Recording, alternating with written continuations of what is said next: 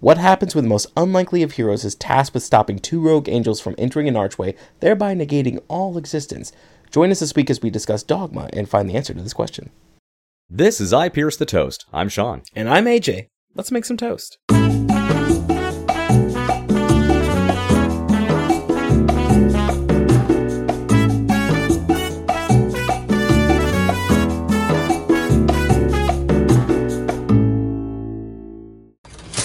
Welcome back to I Pierce the Toast. AJ, where the fuck have we been? Oh my goodness. First of all, I just want to tell everyone, it's fucking IPTT, okay? You son of a bitch. I thought you were about to launch into a serious explanation of why we've been gone. No. We've been gone for a minute. There's just been a lot of things that have happened.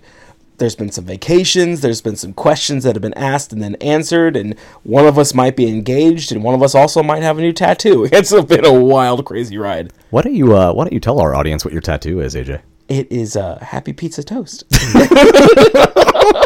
AJ sent me a photo of a tattoo of a happy piece of toast, and I was like, there's no fucking way that's yours. There's no fucking way you did that. But no, he went out and he's fucking committed to this goddamn bit, and I am I feel shamed by my lack of commitment, because I don't think I could go full balls like that.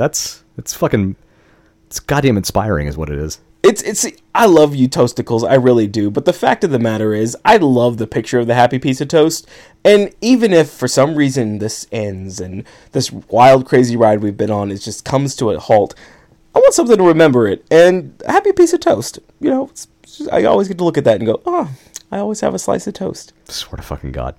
Well, before we get into our main show, AJ, you actually went and saw something in the theater, which was, and to preface, the SAG-AFTRA kind of catching us up on the strike. It is still ongoing. They have not asked for a consumer boycott yet. While AJ and I do discuss movies, we don't have anything monetized yet. We're not officially working in the industry, so from a film perspective, since we generally talk about older films anyway, we would be considered more on the consumer side. AJ got a chance to see a film that's getting high critical acclaim. So AJ, tell us about it. So me and my now fiance. Oh, yeah, right. We should mention that. Yeah, that's where the fuck we've been. Yeah. I got engaged. I did it on a beach. It's been great. But me and my fiance now went and we saw Oppenheimer because I got some movie tickets from work. I get a free pair of movie tickets every year, and it's really nice. So I was like, let's go see Oppenheimer. I've heard a lot of great things about this movie. Let's just go see it. Hold on. Did you say Oppenheimer? Yeah, Oppenheimer. Oppenheimer. Oppenheimer. Not Oppenheimer. Not Oppenheimer. They call him Opie. Yeah, that's what you do when a guy's name is Oppenheimer. But you don't call that doesn't because his name is Oppenheimer. No, I'm calling him Oppenheimer. I don't care what you say. Fucking, this is the Kim, what's her name? Basinger all over again. God. What a fucking callback. So tell me about Oppenheimer. So, all right, so fine. Oppenheimer. We'll talk about Oppenheimer. So this movie was actually really great. Obviously, it's about the famous doctor, Robert Oppenheimer, who was basically the father of the atomic bomb. When you go into detail, a lot of people say, oh no, he created the atomic bomb. No, there were a lot of people that went into this. There was a lot of teamwork that was needed to create this bomb. And this movie details not only the creation of the atomic bomb, but also a lot of, I guess, criticism he got because of his ties to the Communist Party, as well as like a linear kind of timeline that's going on with Robert Downey Jr.'s character, who is a person that's trying to be nominated to the cabinet of the presidency. I forget exactly which post it's for. Sure. So you have a couple of linear timelines that are taking place in the future, and then it keeps calling back to whenever he's actually working on the bomb. Interesting. Yeah, I really want to see this one. I've heard so many good things, and hell, Cillian Murphy. That's Cillian Murphy, Matt Damon, Emily Blunt. Sold. That cast alone, and you've already got me hooked. Let me fucking tell you really quick, I will never cover this movie because this movie is like the Avengers Endgame of fucking actors that are in this movie. I literally was sitting there and I was like, oh yeah, Cillian Murphy, Emily Blunt. Oh, Josh Hartnett. Okay, that's great. Josh fucking Hartnett is in this? Yeah. Like 2000s heartthrob Josh Hartnett? Josh Peck is in this movie. Josh Peck is in this movie? I'm telling you, you're gonna sit there and you're gonna be like, this guy's in here. See, that's this what's weird to me. in here. Because Hartnett, I remember that he dropped off the scene for a while. Yeah. Because he didn't want to be the heartthrob. He didn't want to do all that. And he came back strong, but not in feature films. He went independent. So it's interesting that he's now in Oppenheimer, because that's kind of the culmination of what his intent was. He wanted to be taken seriously as a performer, and he knew he had to get away from that whole heartthrob, typecasting he was getting, and had to, find his own footing. And so that's just awesome that it's, it's kind of come to fruition. That's fantastic. Wait, Josh Peck, like the guy from the kid from oh my God, what is it called? Well, we did Spun. He was in Spun. He was the guy that was at the door. But he was in the Nickelodeon or he was Disney, in Drake and Josh. Jake and Josh. Yeah. Or Josh and Drake. Yeah. Josh and Drake. It's Drake and Josh. Well, yes, but still, that kid, he's in this? Let me just tell you a few names really quick, just because I don't want to go through all the fucking cast, but Rami Malek, Jack Quaid, David, what's his name? Dash Milan. He was the polka dot man in Suicide Squad. Gary Oldman. Gary Oldman's in this? Yeah. Dane DeHaan. Casey Affleck is in this movie. Are you sure it's Gary Oldman? Yes. Because sometimes you don't know that you're it's I could be Gary Gary Oldman. Gary Oldman is such a good actor that I could be him and you don't even know it. Kenneth Branagh is in this movie. I don't know who that is. You know who Kenneth Branagh is? Stop looking at me like that. Who the fuck is he? He's really known for like Shakespearean work, but he was also the Professor Lockhart in Harry Potter. Obviously, you don't know who that is. I watched the Harry Potter films. I just didn't memorize them like the rest of the population. Looked up, Scott Grimes is in the movie. Tony Goldwyn is in this movie. Wait, Tony Goldwyn. What do I know that one?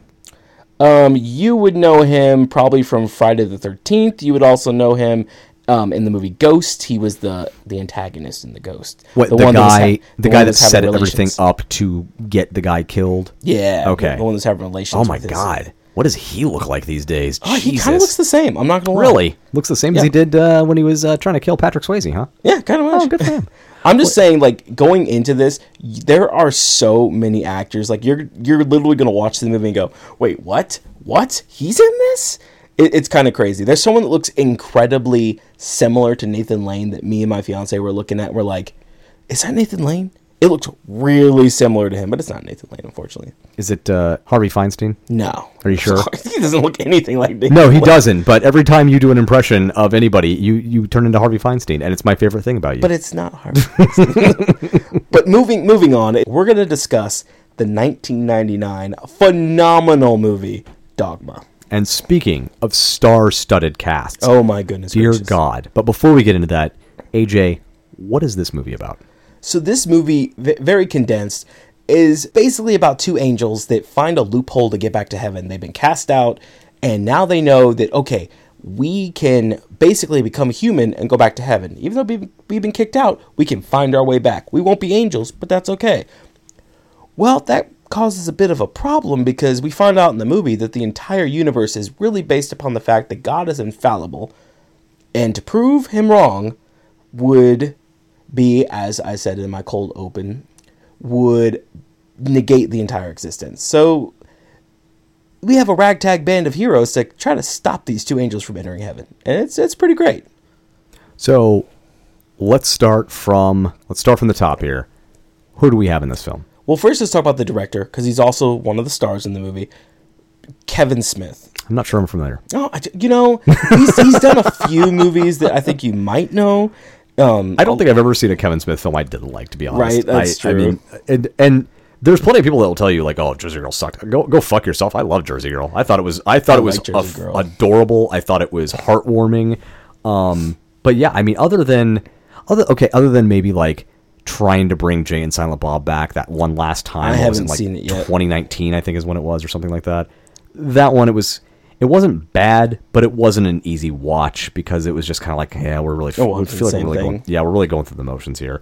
But it was nostalgic. It was fun. But aside from that, most of the View Askew universe from the 1990s, we're talking, Chasing Amy, Mallrats, Jay and Silent Bob, Clerks, of course. There's the one that started it all. Is Zack and Miri Make a Porno? Is that in? Because I know he did this. I don't know if it's in the same universe, though. I don't know if that's considered the same universe, but I mean, hell, I like that one too. He's actually got a movie that's upcoming soon that has nothing to do with the View Askew universe that I'm super stoked about. It's called Moose Jaws. I think I'd heard about that one, yeah. It's literally about... We should probably preface something. For our audience members that aren't familiar, View Askew was the name of Kevin Smith's early production company. Yeah. And so a lot of the films kind of tied together with similar characters, specifically Jay and Silent Bob. Yes. A kind of ragtag duo that I think AJ's probably going to touch on quite a bit during this film, because Dogma is also part of the View Askew universe. Yes. They call it the View Askewniverse. Say that again? The View Askewniverse. I am never going to get that fucking right. I can't say Kim Basinger. You can't say View Askewniverse. View Askewniverse. Aluminium.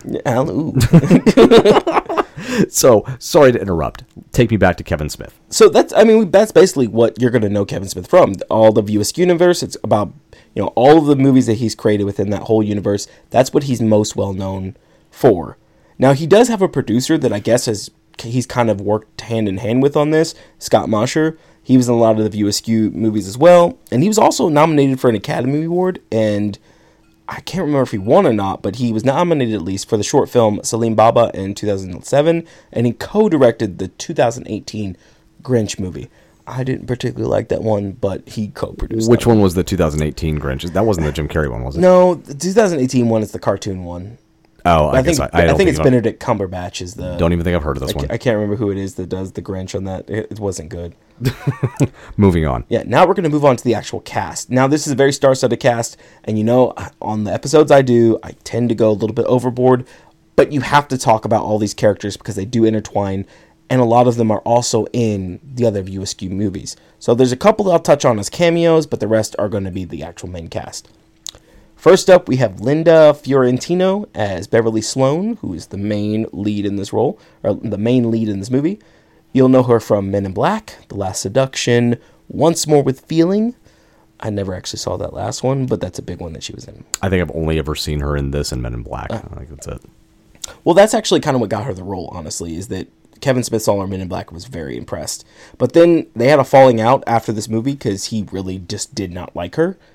Oh, really? Yeah. He didn't like working with her? He did not like working with her. She didn't like working with him. I guess, I don't know if he thought that she was too stuck up. I don't know exactly what it was. That's probably part of the problem. I have to, and not to disparage Kevin Smith. I think working on a Kevin Smith film would be a fucking a blast, but I have to assume it's a little bit more lackadaisical.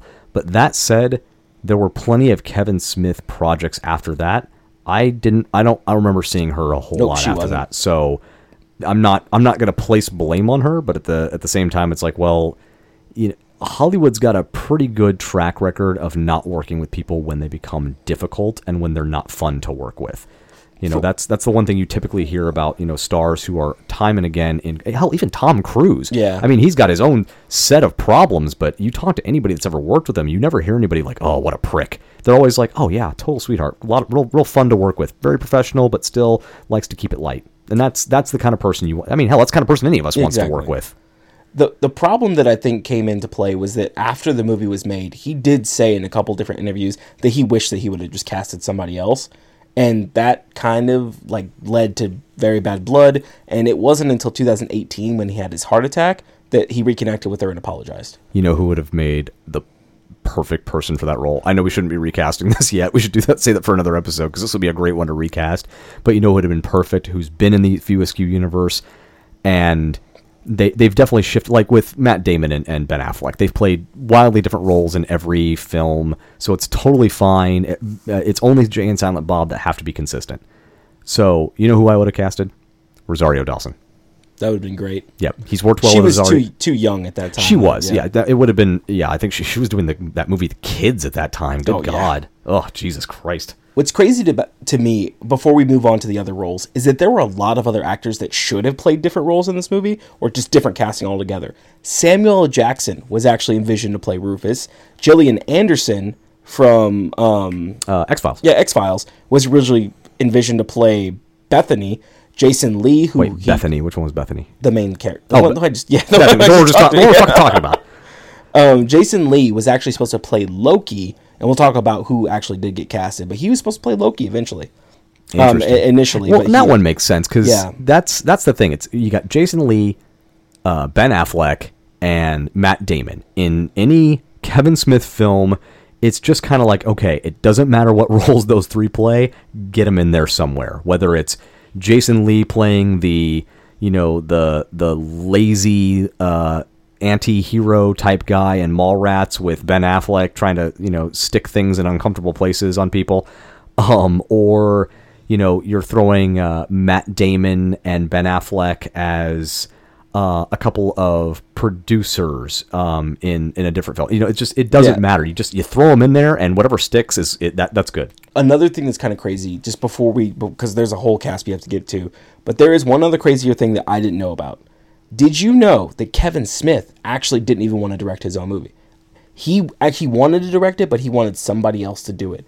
A really good friend of his, who also directed Spy Kids, Dusk Till Dawn, and the whole Desperado series. I would not have liked this film as a Tarantino film. Robert Rodriguez. Oh, Robert Rodriguez. Wait. Yeah. Why did I think Tarantino did Dusk Till Dawn? Because he was in it. That's right. Yeah, But because anytime he's Desperado- in a movie, he's the fucking director. No, That's Spy exactly what I thought. Kids. Spy Kids is what he did. In that case, yeah. Well, so I don't know, man. I don't think I would have liked it as much either. Yeah. I don't know about you, but Dusk Till Dawn was like two different fucking movies. People rave about this thing, but I like Dusk Till Dawn. It's fine. Don't get me wrong. I liked it within the context of it, but you take Robert Rodriguez out of that and you throw him into this, and it's like that's a totally different fucking movie. The only reason that he didn't is because he knew how close this movie was to Kevin, and he's like, no, you need to do this movie. Oh, so he's actually a really stand-up guy. Oh, Yeah. Fucking A. Good for you, Robert Rodriguez. All right. Not to say I don't think you would have done Dogma well, but you wouldn't wouldn't have done Dogma well, and I want you to do things like Dusk Till Dawn and stick to that. And Spy Kids. So let's move on to the next two leads that we have. We have Ben Affleck as Bartleby. You'll know him in Batman vs. Superman as Bruce Wayne. He was also in The Flash as Batman and Bruce Wayne. He was in Armageddon. We just talked about Armageddon. Yeah, we did. As AJ. Haha. Heyo. And That's your name. He was in Argo as Tony Mendez, which is one of my favorite movies. Oh, Argo. That's Argo. Yeah, no, I'm thinking of Argo's the one where he's playing the CIA. Yeah. The guy that helped get the not the hostages, but the people that were hiding when there was the uprising in 1979 in Tehran. Yeah. What was the one where he's like, he has autism, but he's a professional killer? What is that? Is that The Accountant? The Accountant. Yeah, Oh, good. I like that It's one, weird too. because like nobody seemed to really like that film. I thought it was fucking amazing. love that movie. I thought it was crazy ass. Then you have Matt Damon as Loki. I'm not familiar with his work. Oh, not me either. That he wasn't in The Martian as Mark Watley. He wasn't in Bourne Identity as Jason Bourne. He definitely wasn't in Good Will Hunting as Will Hunting, and he definitely wasn't General Groves in the new Oppenheimer. Oh, that's right. And he was in Oppenheimer. Holy shit. Yeah. Because of course he was. Well, it's funny because halfway through Oppenheimer, we saw him on the screen. And my fiance was like, "I hope no one has to rescue him." Oh, good job, AJ's fiance. Good job, AJ's Beyonce. She's my Beyonce. She's your Beyonce.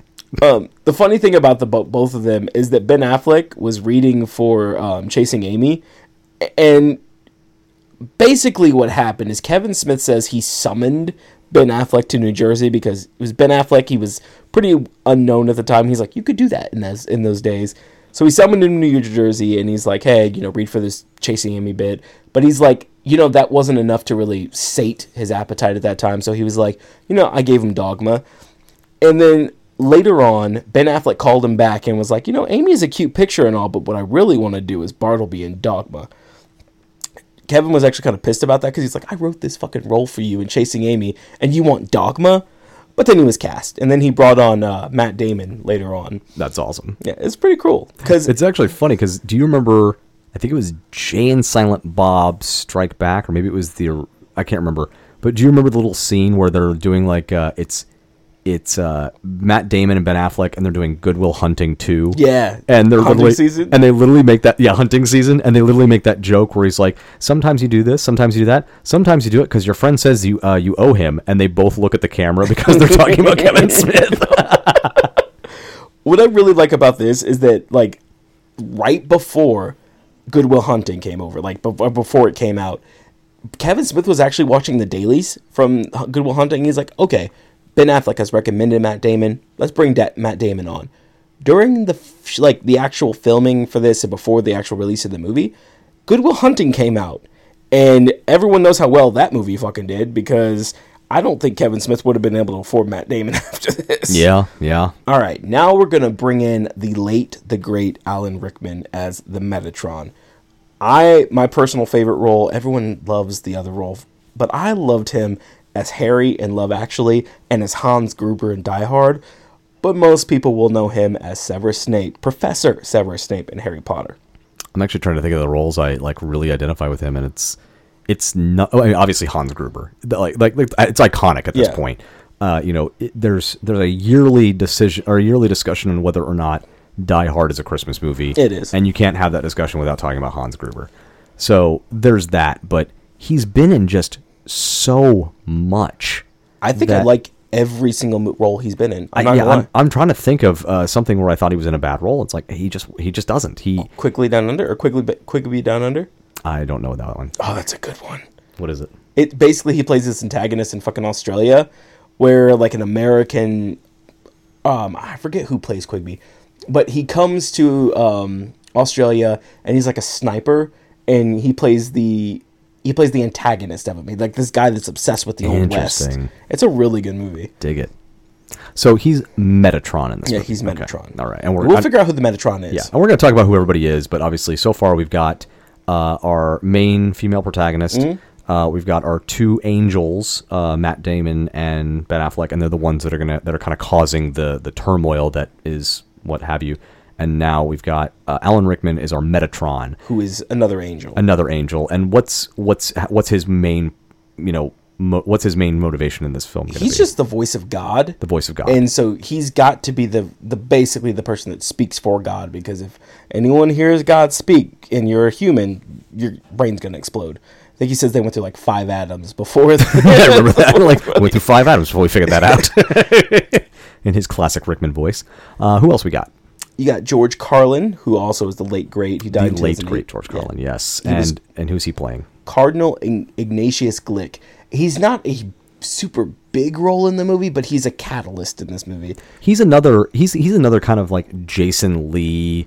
You always have to throw him in there because he always found a way to get George Carlin in, which I love. And hell, he was in Jersey Girl as well. He played also Jay and Silent Bob. Yeah, he played. In Jersey Girl, he played Ben Affleck's father, and he was actually really endearing as a grandfather. Like, you would never think of Carlin in that role, but like he's just this old Irish Catholic, Kennedy-loving grandfather, and it somehow worked. I don't know how the fuck they pulled it off. See, I actually had a different indoctrination of Carlin. The first thing I saw him in was Bill and Ted's Excellent Adventure. God, me too. Yeah, me too. So I didn't know anything about his comedy growing up until I started listening to it way down the line. I was like, oh, he's a filthy son of a bitch. He's an amazing son of a bitch. Yeah, for our audience members, if you've never listened to Carlin's stand up, I can to give you a modern day comparison. Interestingly enough, Liza Schlesinger is a good comparison, where she does her very long strings of consciousness. I mean, they're planned, but they have kind of a strings of consciousness feel to them, where a lot of things are rattled off and they kind of play off each other, and they kind of just kind of morph and continue, and they all just kind of create this really big elaborate picture, and it's this incredible word salad. That was what Carlin was famous for, and he would just go on these 15-minute long stretches of rants that were absolutely fucking brilliant. And I'm not talking rants like, oh, that's boring. They are so compelling, so fun to listen to, and he just knew how to tether with the laughs to kind of bring it into some seriousness. And here's a little laughs, and we're gonna kind of bring it back down and talk about this, and now we're gonna bring it back up again, and then we're gonna come back down. His timing and his inflection, it was unmatched. He's a master of his craft. We're going to kind of rattle some stuff off now because we do got to get into the plot. But these are people that you know very well. Jason Mewes as Jay. He played Jay in a lot of Kevin Smith movies. He plays Jay in all of Kevin Smith movies. No, that's not true, because one of my favorite roles he did was in Zack and Miri, where he played Lester the Molester Cockenstuff. Oh, God, yeah. He was the poor... Oh, my God. Yeah. Oh, that's a good point. He was... Fucking Christ, Jay Mewes. He was actually terrified during the filming of this movie. He memorized everybody's lines, the entire dialogue on this, because Kevin Smith told him you have to be on your best behavior.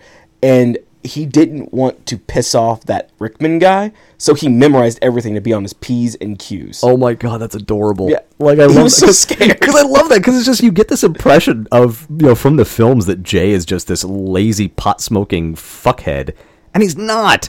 Like, Jay Muse is not that guy at all. He's a very dedicated, like, professional.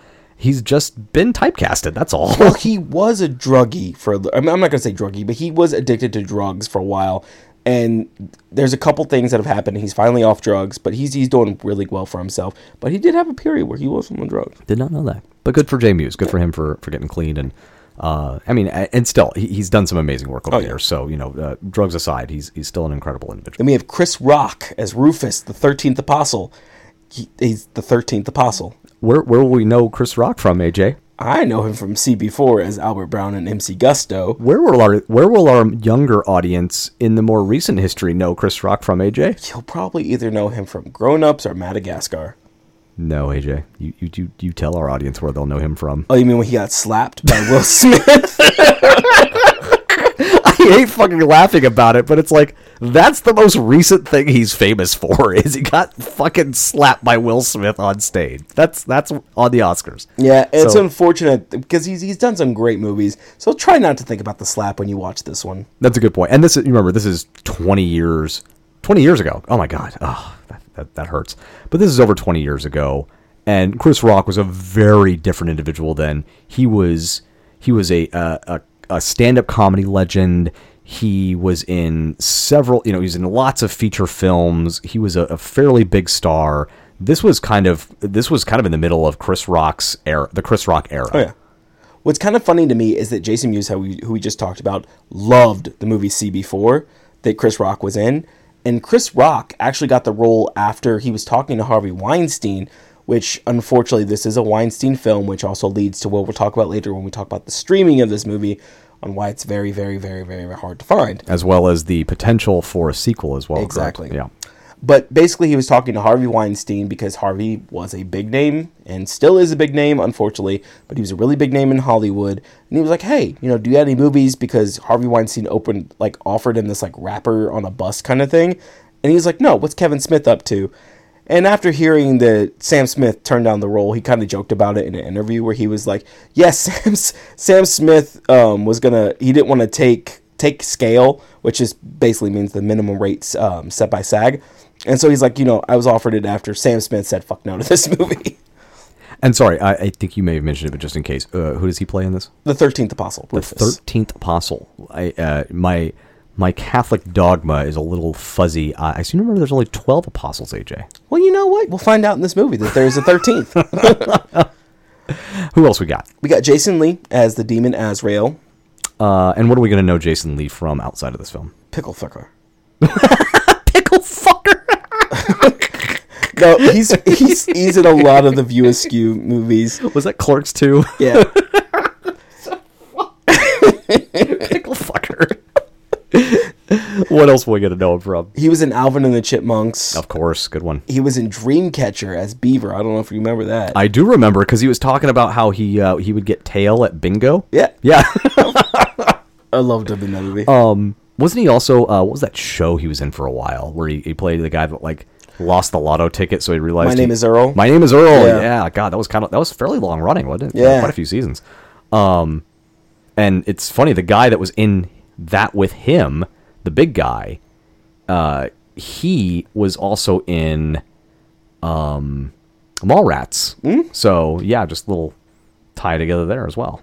This is the last of the main cast, and then we're just going to get into some cameos. We have Salma Hayek as Serendipity, who is also known as the Muse. She was in From Dusk Till Dawn. Yeah, she was in Dusk Till Dawn. She was in Santa Nico, Pandemonium.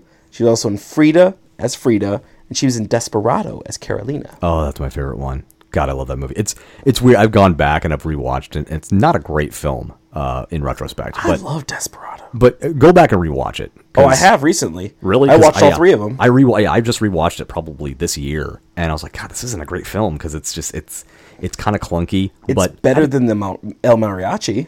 Oh yeah, because El Mariachi didn't have the funding Desperado did. And then Desperado and then Once Upon a Time in Mexico. Once Upon a Time in Mexico with Johnny Depp. Yeah. But even with it not being the great film that I remember it being, still a totally enjoyable experience. Still a lot of fun to watch, and just that scene where he's, just the hands come up and the guns pop out. Oh my fucking god, that's still so badass.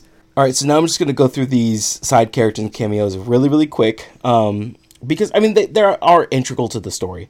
You have Bud Cort, who is Invaders from Mars, and Coyote Ugly as John Doe Jersey, who's you'll find in the beginning. that John Doe Jersey bastard. You have Janine Garofalo as Liz, who actually, whenever Kevin Smith said that he wished that he would have casted somebody else, he says he wished he would have casted Janine Garofalo as Beverly. You know what? I'm going to change my answer. I say, yeah, Janine Garofalo. That's an amazing casting, and hell, the character was practically Janine Garofalo as a person anyway. Oh, yeah. So, yeah, that would have been an amazing casting. I think that would have been a way better direction to go. And she's absolutely stunning. I 100%. Yeah. Like, watching the movie, I was like, I told my fiance that, yeah, she's on the list for sure. And don't get me wrong, Uma Thurman is a very beautiful woman. But when I watched The Truth About Cats and Dogs, I was Team Garofalo all the way. I was like, no, that's the hot one. The other one's Uma Thurman, and that's fine, but Janine Garofalo's the hot one. That's what I thought in Romeo and Michelle's high school reunion. Nice. I was like, no, it's Michelle. No, it's it's her. Michelle. It's her. But you also know her from Mystery Men. If you've never seen that, that's another one we definitely have to cover. Then you have Brian O'Halloran. The only reason I'm really talking about him is because he plays like a news reporter.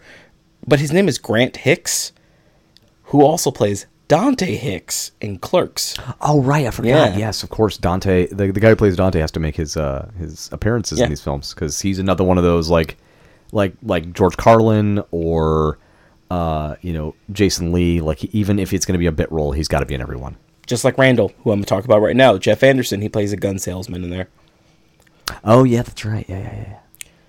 Now, the only reason I'm going to talk about these next ones is because they are kind of integral to the plot. There is Barry Hackney, who is in Munch Adventureland. He was in Munch and then Adventureland. And then there was... Wait, so who does he play in this film? He's one of the Stygian twins. Stygian twins? Yeah, the roller skating... Oh, the roller kissing demons. Okay, yeah. Got it. Okay. Then there's Jared Feffingworth, who is in Zack and Miri. Didn't know that. And who does he? Is he with the other twin? Yeah, he's one of the other twins. Okay. And then Katao Sakurai, which is very interesting to me. I didn't know that he moved on to directing. He became a director, and he worked on the Eric Andre show, and he's also directed 2 of the episodes of the new Twisted Metal movie, or Twisted Metal show. Oh, I actually just finished that entire series. Phenomenal. Like, is it really? I thought it was going to be really goofy. It is. It is goofy, and it's not like, like super like top tier quality. It's not Oppenheimer, but it's a lot of fun, and it's neat how they integrated the game, because obviously it's based off the game. And it's just neat how they went about it. I really enjoyed it. Now, before we move into the actual plot, there is a lot that went into this movie. I didn't know this, but he had actually started writing this movie way before Chasing Amy. But it didn't come out till after Chasing Amy, or Mallrats even. And I think he wrote this before Mallrats. But he said that he actually started writing this before he started Clerks as well. So it was originally called God, and he would periodically go back to it, and he would remove details like Jay and Silent Bob, like he included them later on. He changed Bethany from being a stripper, who her role in this movie is she actually works in an abortion clinic. And Bethany was supposed to blow up the church at the end of this movie. There was a orangutan that was supposed to hang around with Jay and Silent Bob. There was so much that he just kept changing because he's like, I want this to be basically like his piece de resistance. Piece de resistance, got it. Now, I have the special edition of the DVD, which you definitely should go own. It's very expensive right now, actually, to buy the DVD. That was the most bougie white guy thing you've ever said. I actually own the special edition DVD. Hey, I do. Do you own the special edition? Go fuck yourself. Then shut the fuck up. So there's a booklet that it actually has an essay that that Kevin Smith wrote. It's called The Beginning, the Story of Dogma. And he mentions that he was raised a Catholic and that due to his unbridled appreciation of God and for dick and fart jokes, he wanted to spread the word of God in his own way. Of God and dick and fart jokes? Yeah. Like those all go together. Well, it's funny because then he goes on to say, the key difference between spreading the word of God and spreading the word of the church can be summed up thusly. The church is a shoddy house that was built upon the perfect earth. I'm not saying that the church is bad. I'm saying that it was built by men and women, and because of this, it's weak and frail. The earth, on the other hand, is organic and natural, strong and durable, like God. And so I didn't know that he was actually a Catholic. I was about to say, I would have, based off that film, I would have taken him for a staunch atheist. No, he was actually a Catholic. Like he went to mass every Sunday. He was like a very staunch Catholic, but he felt that like the church was not portraying. They weren't spreading the word of God that he thought that they should. Because he's like, this is the church. I don't really care about the church. I care about the religion. And what's kind of crazy to me is that later on down the line, there were a lot of protests for this movie. And Kevin Smith showed up at one of the protests to the movie. Wait, like he showed up like to give the protesters what for? No, he just kind of blended in with them. He gave them a different name. It was like Brian or something like that. Wait, gave who? Yeah, the reporters, because it was, you can actually view this. Yeah, you can view this this whole scenario take place where they're like watching this protest happen, and you see Kevin Smith kind of poke out, and he's like basically just fucking kind of picketing his own movie. Wait, what? So he was there just like, oh yeah, this movie's awful. We should shut this down. Oh yeah. Fuck ass. I love it. And later on down the line, William Donahue of the Catholic League, he lambasted the film. He said that this movie was a piece of shit, essentially. No one should go see it if you're a good Catholic. Wait, did he actually use the word piece of shit? No, he didn't say it. Okay. But, it's like, yeah. True, but he's part of the Catholic League. And what's kind of funny to me is he actually said all this without actually seeing the movie. So when he asked to see the movie, he actually asked for a special screening of it to talk about the movie with Kevin Smith. He wanted to speak about it intelligently. So Kevin Smith was like, so what has he been doing for the past 6 months? What a tool. So now we're going to actually go into the movie itself. I'm going to throw in some more fun facts along the way, but that's pretty much the beginning of this movie in a nutshell. He really just made this as a ode to joy, if you will. Heyo. Which is how we kind of segue into this, because we start out with a smiling old man humming Ode to Joy. He's staring off into the pier, and he's in front of the skee ball sign, just enjoying himself. He's attacked by 3 hockey stick wielding hooligans on roller skates. And then we are introduced to Cardinal Glick, who is explaining to a crowd of the reporters that the Catholicism Wow, with an exclamation point campaign, will start working on how changing everyone's views of God and the Catholic faith. And they basically want to make it kind of a friendlier, happier religion. So he unveils a statue that will be placing the crucifix, and it's called the Buddy Christ. It's basically just Christ winking and giving a thumbs up, which is hilarious. He's like, look at it. Doesn't it pop? Like, doesn't it just pop? Buddy Christ. Right. Oh, God, we miss you, Carlin. So it kind of goes pretty quick when they're introducing characters. The longest introduction we really have is where we meet the angel Loki, who is walking through an airport, and he's explaining to a nun that he doesn't believe in God based on the Walrus poem. Walrus and the Carpenter. Yeah, the Walrus and the Carpenter poem through the Looking Glass. He convinces her to abandon his faith, and Bartleby, who is another angel, is just sitting there looking at him, and he laughs, and he's like, I don't know why you do this. You have seen God. You've been in his presence. He's spoken to you personally. And Loki says he just likes fucking with the clergy. He then tells Bartleby that he doesn't understand why Bartleby enjoys watching people at the airport. And Bartleby just says that it's humanity at its best. And he explains that, like, while they're kind of staring off, they see this kind of girlfriend and boyfriend hugging. And he's like, look at that. The girlfriend actually cheated on him while the guy was away. But he's like, it doesn't matter at this moment because it's kind of a perfect moment. And Loki just looks at him and gives him this really like, oh my God, why are we here look? So he asks Bartleby, why are we here? Why did you call me down to this airport? And Bartleby shows Loki a newspaper clipping that states that Cardinal Glick is hosting a rededication ceremony for the St. Michael's Church, and through a little-known Catholic belief known as plenary indulgence that offers anyone that goes through its archway absolution, which basically means that all of your sins are forgiven. Loki's confused because he's like, what does that mean? Because, we're angels.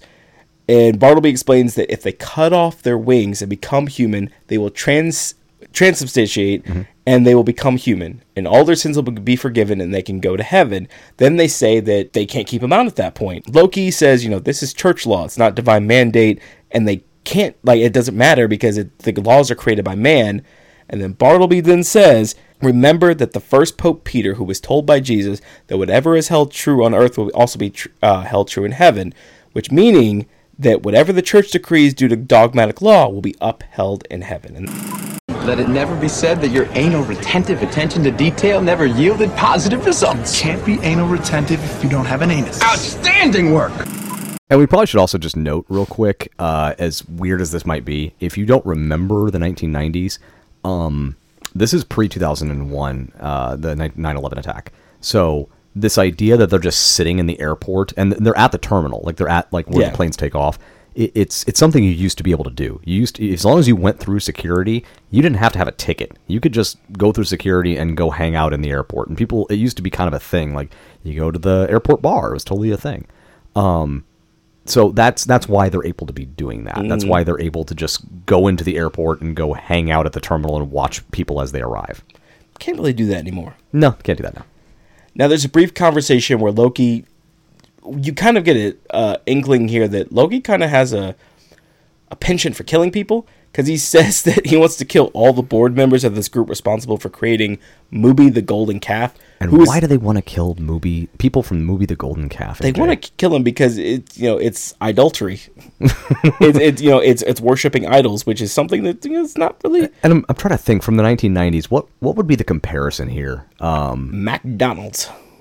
Would it be McDonald's? Maybe. Yeah, I guess maybe McDonald's. Golden Calf, Golden Arches. Golden Calf, Golden Arches. But I was also kind of thinking like, Mubi itself became this character that was actually in cartoons. So I don't know. Maybe it was more adjacent to. I don't want to say Pokemon because I don't think Pokemon was really a thing yet. It'd be more like Saturday morning cartoons. I don't know who would be the big Saturday morning cartoon. Exactly. Like like maybe like a Bugs Bunny character, but that's even a little too early for 1990.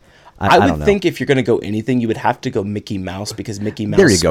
Disney yeah. World There and you stuff go. Like that. So think of like a crossover between Mickey Mouse and the McDonald's, because it was also a restaurant, which we then later get more of in Clerks 2, because Randall and Dante go from working as clerks in a convenience store to working at movies. Now, the reason I have to talk about this is because along the way, they are talking about getting back in God's graces, and Loki thinks that by killing these people, he's going to get back in God's graces, because God loves that. For sure, yeah. God's always been a big fan of that. Big fan of mass murder. We then get introduced to Bethany, who we meet attending Mass, and she's looking very bored. Like, she really doesn't want to be there. We find out that she works in an abortion clinic that is frequently protested, and she explains that she feels empty when she goes to church when she's talking to her friend Liz, and she misses the feeling she has as a kid whenever the church excited her. Liz uses the analogy of a cup being filled as a kid, but then the cup gets bigger, but not getting any more filled because of the way that faith because it's not the same amount of liquid. You need more faith, more of it. Yeah. Bethany realizes that that's really just Liz telling that Bethany needs to get filled in more ways than one. I see what you did there. Yes, it's penis.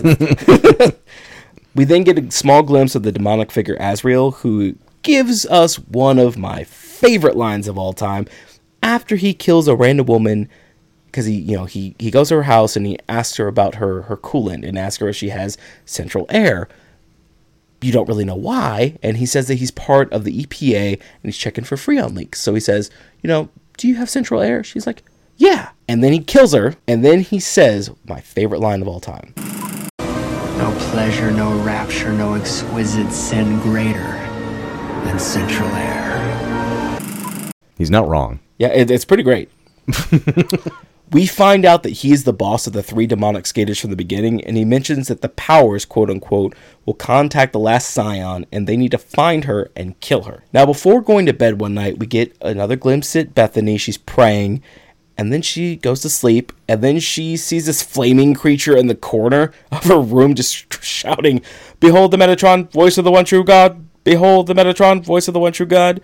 And she freaks out. She uses a fire extinguisher to put the flames out, which greatly pisses this creature off, who's revealed to be Alan Rickman, or the Metatron.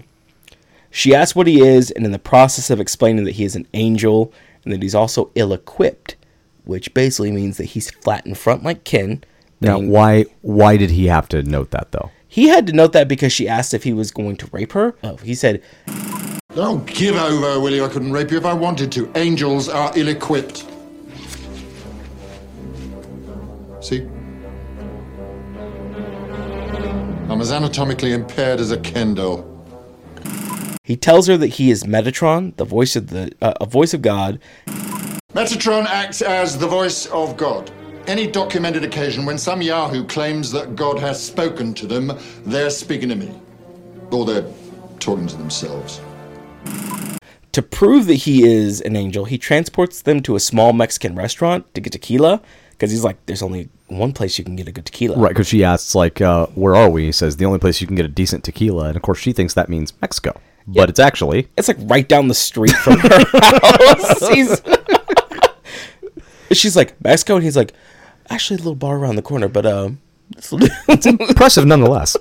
It's pretty great. Now, Metatron then lays it on Bethany, and he says that he needs her help to stop a couple of angels entering a church and thus negating all existence. And she's like, what? Because the way he said it, he's like, stop a couple of angels from entering a church and therefore negating all existence. And then she's like, what did you just say? He's like, stop a couple of angels from entering the church and thereby negating all existence. Do I have to spell it out for you? He gets upset by this. He then goes on to tell her, like, basically the whole reason that Loki and Bartleby are here on Earth is that Loki used to be the angel of death, and while he was celebrating killing all the firstborn in Egypt, which also pisses the Metatron off because then she knows what he's talking about, and he gives us this great line. Now, he explains that after some drinks, quite a few of them, Bartleby, who is what's called a watcher, and he's like, guess what they do? What? Basically, they just watch people. Oh, okay. He convinces Loki to lay down his sword, and Loki, very inebriated, gives God the finger and then is expelled from heaven with Bartleby. This messes everything up for the rest of the angels because they can no longer drink, which pisses everyone off. So you'll see angels, if they're angels in the movie, they'll take sips of whatever alcohol they are and then they'll just spit it. So does Bethany take this mission on immediately? Is she just like, oh yeah, sure, I'm sold, let's do this? No, because she kind of goes back and forth with them, and she says that, you know, why should she do anything that God really wants her to do? Because she had something happen where she had an infection in her womb, I guess, and it caused her to become barren, and her husband left her. And she's like, you know, why should I do anything for you? If God has a plan for me, why wasn't that plan good? Or good enough for God. Now, Metatron does stress to her that the reason that they absolutely cannot make it to the church and get redeemed, because she does kind of say, well, you know, they found a way to do this. Good for them. Yeah, good for them. Right. He says that if they were to do this, they would prove God wrong. And the entire universe is based upon one fact. God is infallible. And to prove him wrong would to unmake all existence. So after they have a little tete-a-tete, I think is what it's called. I think that's head-to-head, yes, tete-a-tete. Tete-a-tete. Haha, I know words. Hey-o. And she, you know, gives that speech basically about what happened to her husband and the plan. He tells her to suck it up, and although he can't force her, he says that she won't be alone. And if she chooses to do this, that two prophets, in a manner of speaking, will help her along the way. One who speaks at great length, and the other is a silent type. He then teleports her back home, and he lets her keep the maracas that he had at the restaurant. One thing I always found interesting about this part, from an actual pretty serious perspective, not to get too deep into philosophical problem of evil trilemma talk here, but, you know, typically when you're talking about the problem of evil, which is that, you know, God is all powerful, God is all loving, and yet evil exists, and you're supposed to try to contend that trilemma, and that's where you get certain like theories, like the free will theory, what have you. And there's this interesting play they've done here, where instead of saying God can't be wrong, what they're saying is there is a potential that God could be wrong, but if that were to happen, it would undo existence. So it's like they leave room for it, which is interesting because that goes incredibly against Catholic dogma. This idea, because within Catholic dogma, that, you know, God is infallible. He is omnipotent. He is omniscient. He is all. So it would be just a complete fallacy to even suggest so. So I love that they take this route of what if he could be wrong, but there's a consequence instead. Not that it's it's completely impossible, but that it's possible, but there's consequences. And I love that how that sets the stage for this. My favorite thing about this little scene right here is when you find out that the reason that Alan Rickman took this role is that Kevin Smith had reached out to them because he heard that Alan Rickman was a Chasing Amy fan, sent him the script. Alan Rickman came back with exactly 2 questions. Were the wings real or CGI? And would the dialogue be kept the same? Only questions he had, to which Kevin Smith said, well, the wings are going to be both CGI, or they're going to be like basically CGI and pragmatic. And then they're also either going to stay as true to the script as they could. Okay? And then Alan Rickman said that he would. That's badass. And then Jason Mewes was so scared of him, but Alan Rickman has been known to be a goofball. So the maracas in the scene, he kept and were just playing around with them all day, just driving everyone insane. So I think that's hilarious. Oh, Rickman, you goofy bastard. We love you. One night when Bethany is coming out of work, she is met by 3 Stygian triplets who we've already determined are very bad demons. Bad demons. On roller skates.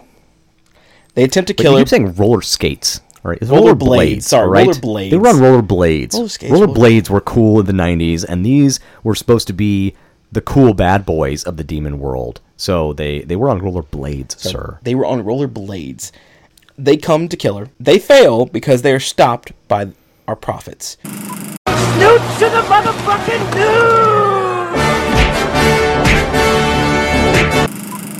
Jay and Silent Bob, who kicked the shit out of the triplets and then sent them on their way.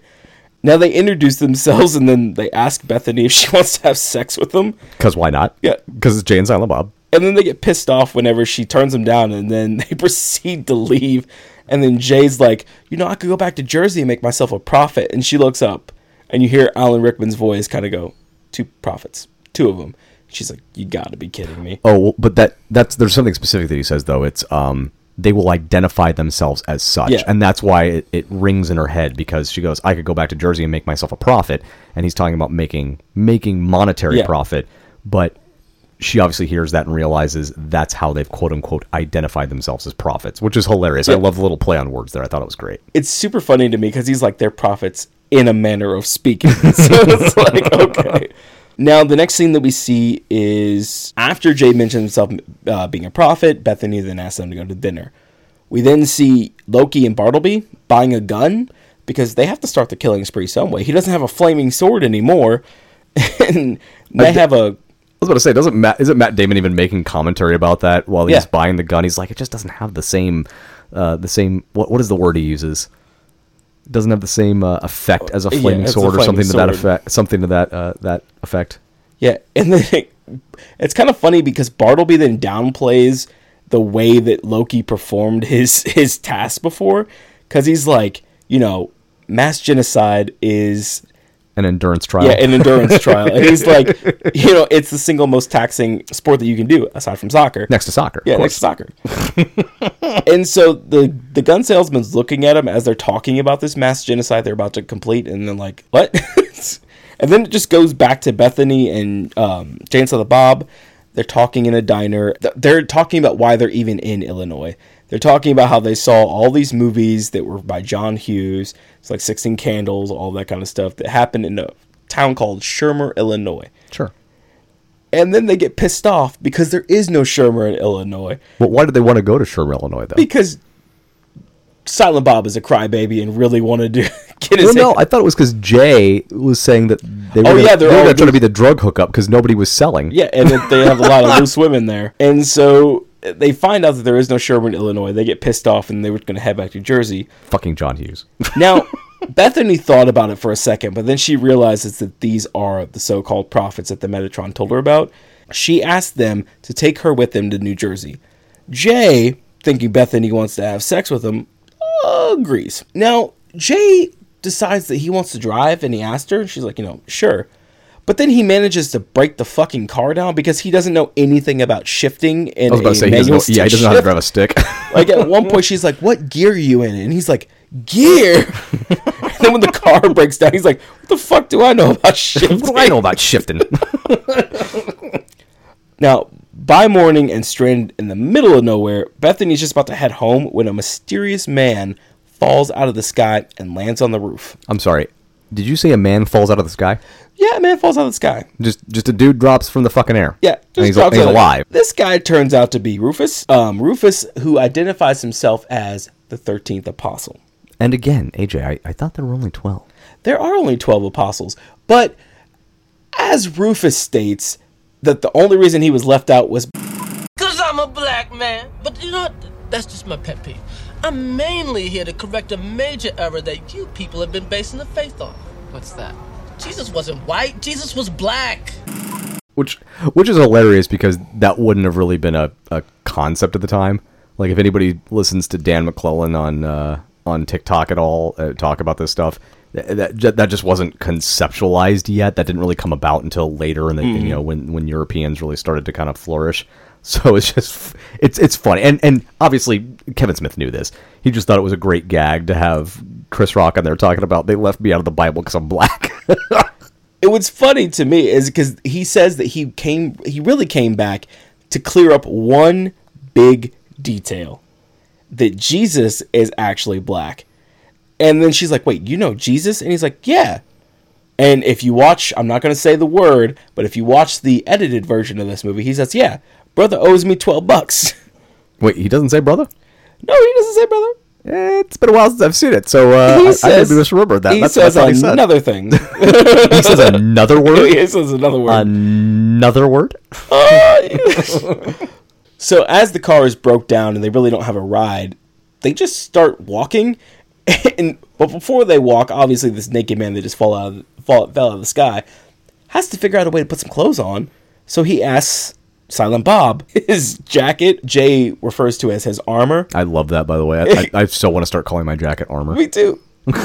He's like, his junk's gonna be touching the outside of your armor. Your junk's gonna be rubbing on the inside of his armor. His junk's gonna be rubbing on the inside of your armor. And Jay just Silent Bob just shrugs, which I think is great. He's like, whatever. Yeah. And then Rufus is like, I'll try to tuck it back. I'll try to tuck it back. So then they just kind of start on their way, and they start walking. And they're like, wait, we're gonna walk? And he's like, back in the day, we used to walk everywhere. You ever heard about a fat apostle? You then get another glimpse of Azrael, and he's not happy at all. And he's talking to the twins about their failure to kill Bethany. So he decides we should probably up the game up just a little bit. So he's gonna send in the big guns. So now they're at a restaurant and they're talking, and Rufus is explaining the whole situation to everybody about why he's really there and how he needs to clear up some of the things that they got wrong in the Bible. They are at Mooby's restaurant, which you get another glimpse of the golden calf, and he's basically just telling Bethany, like, she's been chosen. Basically, we're going to help you. There's also a little nod to Jay when he's talking about how basically the dead, because Rufus is dead, they spend a lot of time just watching the living. He kind of prove his point. He tells Bethany a little bit about herself, but then he kind of lets on a little bit about Jay when he's like, you masturbate more than anyone on the planet. Shit, tell me something we don't know. And then he says, most of the time you're thinking about guys, which that was a big thing in the 90s. For some reason, everyone liked to play the gay card, but that's something that happens. No. And then Silent Bob just kind of looks at him. What does he say? Was it like, dude, not all the time. Like basically admitting it, like, okay, yeah, fine, I kind of think about dude. And actually, that was, for 1999, that was somewhat forward-thinking. It was pretty tame, that was pretty sex positive for 1999. A guy basically admitting, like, I mean, yeah, sometimes, so, and? The crazy thing about this scene to me is, like, you just see the look of horror on Silent Bob's face, and then the next time you see them is in a strip club. But we'll get to that in a second. What's going on with Bartleby and Loki during all this? We did get an earlier glimpse of them starting their mass genocide where they do kill an adulterer on a bus, just in front of everybody. It's a little funny scene. But then we get to the penultimate moment, where they finally get to the boardroom, where Loki has really wanted to go. He really wants to basically just kill everyone in here because they're idolaters. He's trying to please God here. So if I remember the scene correctly, they're in the boardroom. Let me set the stage. And Loki's over there, and he's peeling something. It looks fucking weird. And the CEO is talking about how they've made major profits, whatever have you. It's an onion because they say that, yeah. Yeah, it's an onion. So the CEO's like, what the fuck are you guys doing in here? And Loki kind of hands it over to Bartleby. And you can tell Loki really has this flair for the dramatic, whereas Bartleby's just like, oh, God, I can't believe we're here doing this. But because Bartleby's a watcher, he knows everything about everybody in this room. So he goes up there and he lets them know that they're all guilty of raising an idol. But then he starts going into detail on each one of them individually and basically talking about, besides the fact that you've detracted from God with your idol by raising an idol, just generally speaking, you're all absolute pieces of shit. And he goes through this boardroom one by one, and I'm not going to recount all of it. Oh, no, it's a lot. Yeah, it's a lot. But the details he goes into are pretty messed up. And I'll just finish with the last one. When he gets to the CEO, he doesn't even say it out loud. He just whispers it in the man's ear. And the man starts to cry as Loki comes up and says, he's your son, you sick fuck. I mean, it's just terrifying hearing all that. And except there's the one woman who apparently is pretty decent. Bartleby turns to her and he's like, you aren't innocent. Good job. Good job, yeah. And then what happens, AJ? Loki decides, after Bartleby leaves the room, that he wants to try to go a little bit further and try to add a little bit more fear into the room. So he starts talking about the voodoo doll again, and he's like, that looks just like you, as he's talking to the leader of the board. He's like, if I believed enough, starts waving his hand over it, kind of making it seem like he's going to do something, smashes the voodoo doll, and the board member is just freaked out. And then he laughs in his face. He's like, I don't believe in voodoo. Then he leaves the room for like half a second, comes back in, and he's like, but I do believe in this. And then he started blasting. And he started shooting. And you can hear him say, don't run! Don't run! Sphinx! All of you, Sphinx! It's funny, because Bartleby's like, you can see him mouthing, but I do believe in this. He's just irritated by the whole process. He's like, God, this is so stupid. So he gets to the last woman who's shaking. She's freaked out. She's got blood all over her. And she was the innocent. The one that innocent. Bartleby said didn't do anything wrong. And he's like, gum? He's just offering gum. And then he's like, oh, don't worry about it. But then he's like, but you didn't say... Because earlier he had sneezed and he kind of looked around the room. Looked around the room waiting for somebody to say bless you. Waiting for someone to say bless you. And then he kind of capitalizes on this moment to commit more genocide where he's like, but you didn't say bless you. You didn't say God bless you when I sneezed. And he points the gun at her. She starts screaming and you hear Bartleby going, Loki! And then he turns to the girl. He's like, you got off light. The whole scene, it's crazy that we're laughing about mass murder, but for the love of God, they did this scene so well and just made it so, like, the music in the background is like the movies, like, super happy, like, it sounds like it's a Small World-esque type music, and it's just like, la-da-da-da-da-da-da, while he's killing all these people. It's just, it's kind of like when, Sweet Tooth is killing people in Twisted Metal. It's kind of like that, yeah. But now back in Illinois, they do find Jay and Silent Bob in a strip club where you see a very familiar dancer on the screen. It's Salma Hayek. I don't know why she just is always a stripper, but she's a stripper in this movie. And in a schoolgirl outfit, I should note. Not that that's germane to the story at all. I just wanted to set the scene. I just want to set the scene. The funny thing about this, before I go on to the actual scene itself, did you know that Kevin Smith, whenever he found out that he was supposed to basically, I guess, I don't know what they call it, interview Salma Hayek, he didn't want to do it. He already had a vision in his mind, and he's like, I don't think she can play this person because she's supposed to be book smart. She's supposed to be whip smart. She's supposed to be this. She's supposed to be this. She's supposed to be that. He actually immediately, as soon as he started talking to her, realized not only was she a poli-sci major, but she knew the Bible front and back, chapter and verse. So he was very impressed, and then he casted her. Chapter and verse. Chapter and verse. Felt like you just quote West Wing there. But the stripper on stage, we find out is named Serendipity. Rufus is actually the one that points this out because he's like, I know her. Because as she's dancing on stage, she's kind of going back and forth between Jay and Silent Bob and this other group of what appear to be gangsters, and they're just basically vying for her attention. And as she turns to each one, you hear this little chime. You're like, what the hell is going on? She's basically using this power that she has, because we find out that she's what's called a muse, someone that inspires other people. not really an angel per se. She calls herself an abstract. Well, I think she's like part of the choir of angel, right? Or is No. that, am I misunderstanding that? She didn't actually have form. From what I understand, and from what I was listening to in the movie, she didn't really have form until she came to Earth and got a body. But then, didn't she still have the downstairs mix-up? Yeah, she did, because technically she is an angel, but Rufus says like that she's not really. She's kind of she's a heavenly presence, or a heavenly figure, but maybe not necessarily one of the choirs of angels. The easiest way to describe her is exactly what Sean said. For all intents and purposes, she is an angel. Her job is to inspire humans. But she decided to leave heaven because she was sick and tired of people taking her ideas, such as the Bible, and twisting it to whatever they wanted. She says that she was responsible for, I think it's the 12 best movies of all time. But she's like, and they're like, wait, 12 out of the 13 highest grossing films. Yeah, and they're like, what about the last one? She's like, that movie with the kid that's in the house and the robbers and they're trying to attack him. And then she goes, and puts her hands on her face like Kevin does from Home Alone. She's like, I had nothing to do with that piece of shit. Someone must have sold their soul for that. Poor Macaulay Culkin.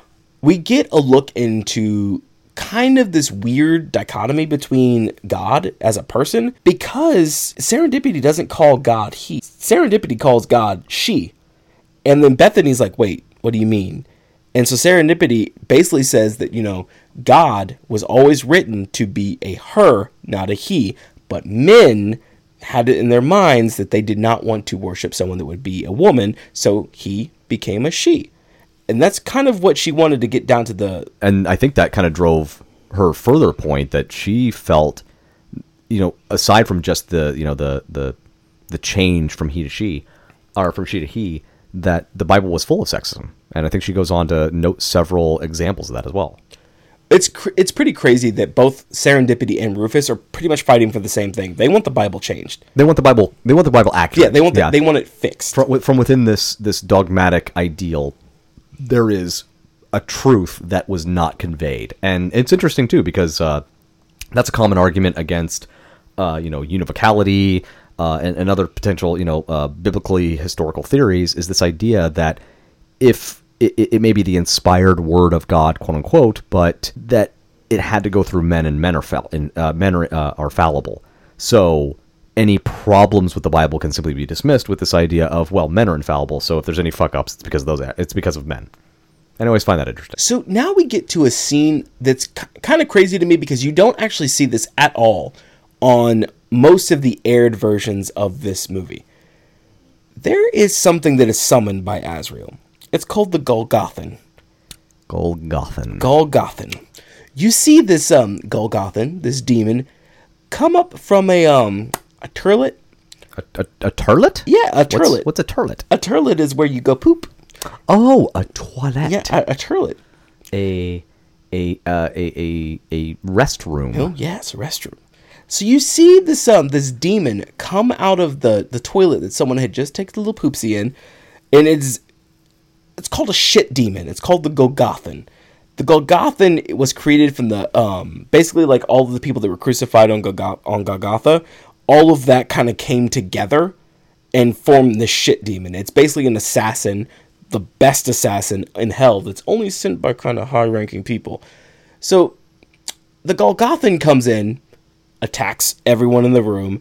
The gangsters in the room who had just kind of brought Jane Silent Bob into their fold, they're now members of this gang, they go after the Golgothan, and the Golgothan kills them all. But then the rest of the group, Bethany, Serendipity, the whole crew, decide that they're going to fight back. They don't know what they're going to do, but they're kind of just cowering in the corner. But then they're saved by an unlikely hero, Bob, who just walks up to the Golgothan and just sprays some odor eliminating spray. It's the funniest shit ever. And then they just continue on their road. So why does Bob have that again? Because of Jay, because Jay's just always farting, so he just sprays it. But Serendipity stays behind. She doesn't follow them, and then she has to question the demon. Now, we get another look at Bartleby and Loki, who are still trying to get back on the road because they have to get to this archway. They can't get tickets to the bus, so then Azrael shows up. Why can't they get tickets to the bus?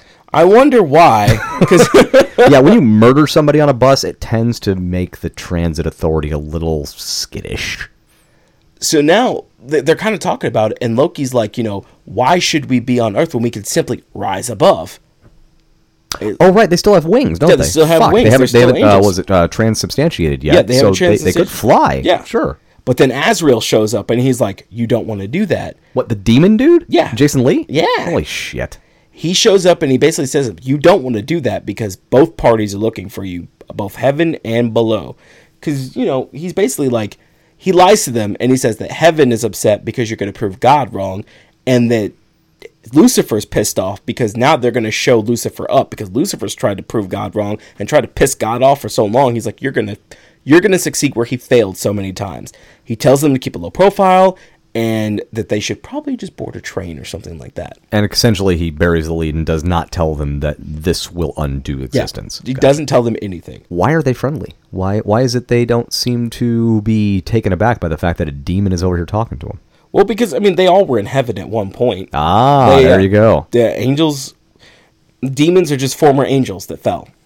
I just figured we'd give that little tidbit because later we're going to find out more specifics about Azrael, but yes, he is a fallen angel. Now, later on, we're on a train, and Jay and Silent Bob strike up a conversation with two unlikely people on the train.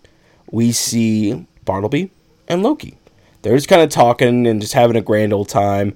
And then Bethany joins in the conversation, and she's talking to Bartleby, and she starts getting drunk, kind of flirting with him. You can kind of tell there's a back and forth. Not kinda. There's no fucking kinda about it. They're full on flirting. Well, at first she thinks that he's gay because Bartleby kind of explains a story. He doesn't tell them exactly what's going on, but he does tell Bethany that they're roommates. They lived together for a long time. They were stationed together. And then she's like, that's beautiful. That's really beautiful. And he's like, wait, what? He's like, oh, we're not lovers. And that's when she's like, okay, we need drinks. Yeah, then she starts getting drinks and then starts flirting with them. Now, Rufus had been sleeping in the back of the train. And he gets up and he's like, all right, well, I just need to go see what everyone else is doing. Oh, right, he wasn't there, so Yeah. because he would have known what they looked like because he's in heaven. He would have known exactly what they looked like. So he walks into the room where they're all talking. But Bethany has just explained to Bartleby the reason that she's actually on the train. Because he had previously asked, what are you doing here? And she's like, you wouldn't believe me if I told you. And he's like, I probably would. And you kind of get an inkling that he maybe knows what she's about to say. So Bethany is explaining that to Bartleby that she has to stop a couple of angels from entering this archway because if they were to prove God wrong, they would negate all existence. So she tells him that flat out. And she laughs about it. And he looks very just kind of taken aback because he just found out that they're not going to the church to basically go to heaven. They're going to go to church and end the fucking world. So everything that they've been trying for is just moot. And so she asks him, how can I stop a couple of angels? And Bartleby goes, well, maybe you have to kill them. And then she laughs at that and she's like, angels? How are you supposed to kill them? So he grabs a knife and he's getting ready to basically end her. Rufus walks into the room at this time and he sees Bartleby and Loki and he freaks out. And he's like, Bartleby. And then Bartleby looks at him and goes, apostle.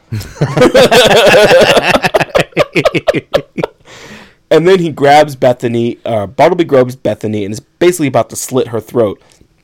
And Rufus tells Bartleby, you don't know the consequences of your actions, basically trying to argue with him and say, you need to stop what you're doing because what you're going to do is in the universe. At this time, again, they're all pretty much saved by Bob because Jay and Silent Bob kind of get Bartleby and Loki off of them, or gets Bartleby off of Bethany. They throw Loki and Bartleby off the train, and then they all have to leave the train because now they know exactly where they're going and they could just come and find them. Am I completely misremembering this, or does Bob make a Indiana Jones reference? Yeah, when he throws them off, he goes, no ticket. No ticket. Okay, I was like, I swear, I couldn't remember if I just inserted that myself because I thought it would have been funny, or if they actually did that. Of course he did, because Kevin Smith's a genius. Oh, yeah. Now, they all have to get off the train because Bartleby and Loki just got thrown off, so they obviously can't be on the train. And Rufus and all of them realize that they're going to know exactly where they are. They need to figure out a way to kind of divert themselves and get away from this. So now we're in an underground parking garage. And Loki and Bartleby are talking about what they just found out. Bartleby knows that they can't do this. Loki's just saying, Bartleby, let's just go back to Wisconsin. And Bartleby kind of has a flip. He's been the level-headed one this entire time. He's been the voice of reason pretty much for this entire trip. Now he flips. He says, no. You know, humans had their time. We've been bowing and scraping, and our whole existence has been one of servitude. Why? It's been wasted. And Loki starts looking at him, because Loki's been the genocidal one, the one that's been kind of fire and brimstone. Now he's starting to see that Bartleby is snapping, and he's like, you know who you sound like. And Bartleby looks at him and he says, shut your mouth. He's like, no, man, you're starting to sound like the Morning Star. You're starting to sound like Lucifer. And Bartleby fully is like, no, we're going through this plan. Threatens Loki and says, no, we're going through this. There's no other way. We're going to do this. Okay, so where are our heroes through all this?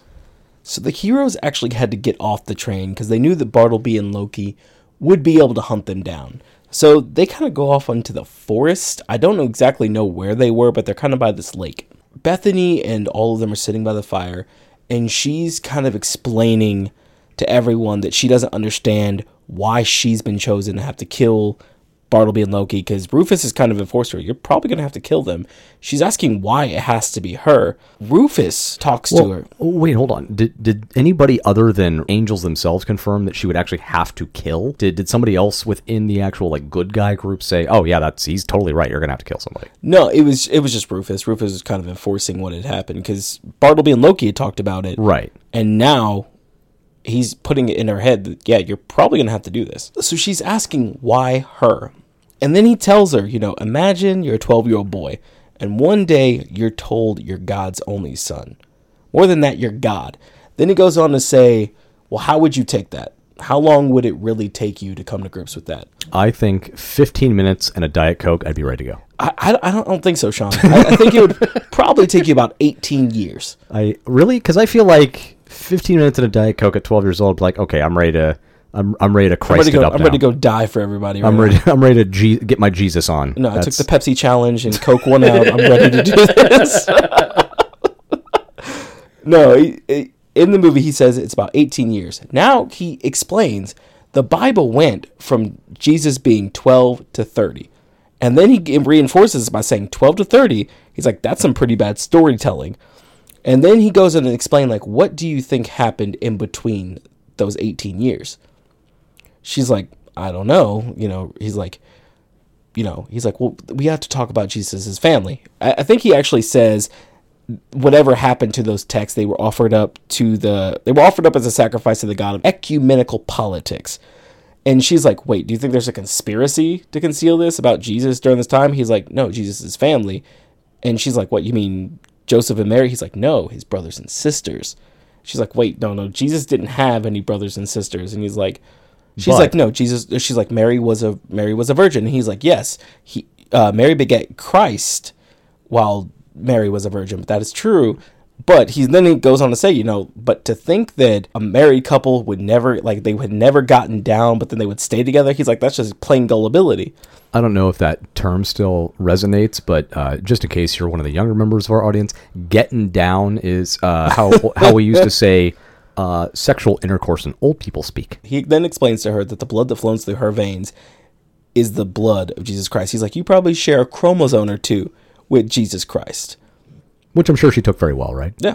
Okay, cool. Because, he says, you're the great, great, great, great, great, great, great, great, great, great grandniece of Jesus Christ. Now, previously, he had told people that Jesus was black in the movie. So I get one of the best lines ever from Jay. He's like, wait, so that would make Bethany part black? I was like, I totally forgot that he points that out. And I think that, I can't remember, but I think it's Silent Bob that turns to him and he's like just kind of points like, oh yeah. He's not wrong. So he's basically telling her that she is called the last scion, who is the last descendant of Jesus Christ. Now, is that... And I've always been curious about this. I'm not sure if you have this in your notes. Is it last Zion, like Z-I-O-N, or Scion, like S-C-I-O-N? I think it's the last scion. So I've always heard the word Zion kind of linked with Judaism in some way, shape, or form. Excuse me. I don't honestly, I don't know if that's if it's an anti-Semitic trope or not, but I think there's an actual legitimate use for the word, And I always assume that's kind of what we were talking about when we talked about the last Zion. Well, actually, I literally just looked this up just to see if there was some type of usage. The scion is the descendant. So it's the last scion. So if you listen to it, so it actually plays out. How does it spell? Is it S-C-I-O-N? S-C-I-O-N. Interesting. Wow. All these years I've been wrong about that. That's awesome. Yeah, it's the last scion, the last descendant. I got to say, this is probably my favorite part of us doing this podcast, is getting to go back and find out that I have been, thinking that that the lyrics to the song were salami instead of zombie. That's... Oh, what? What? Nothing.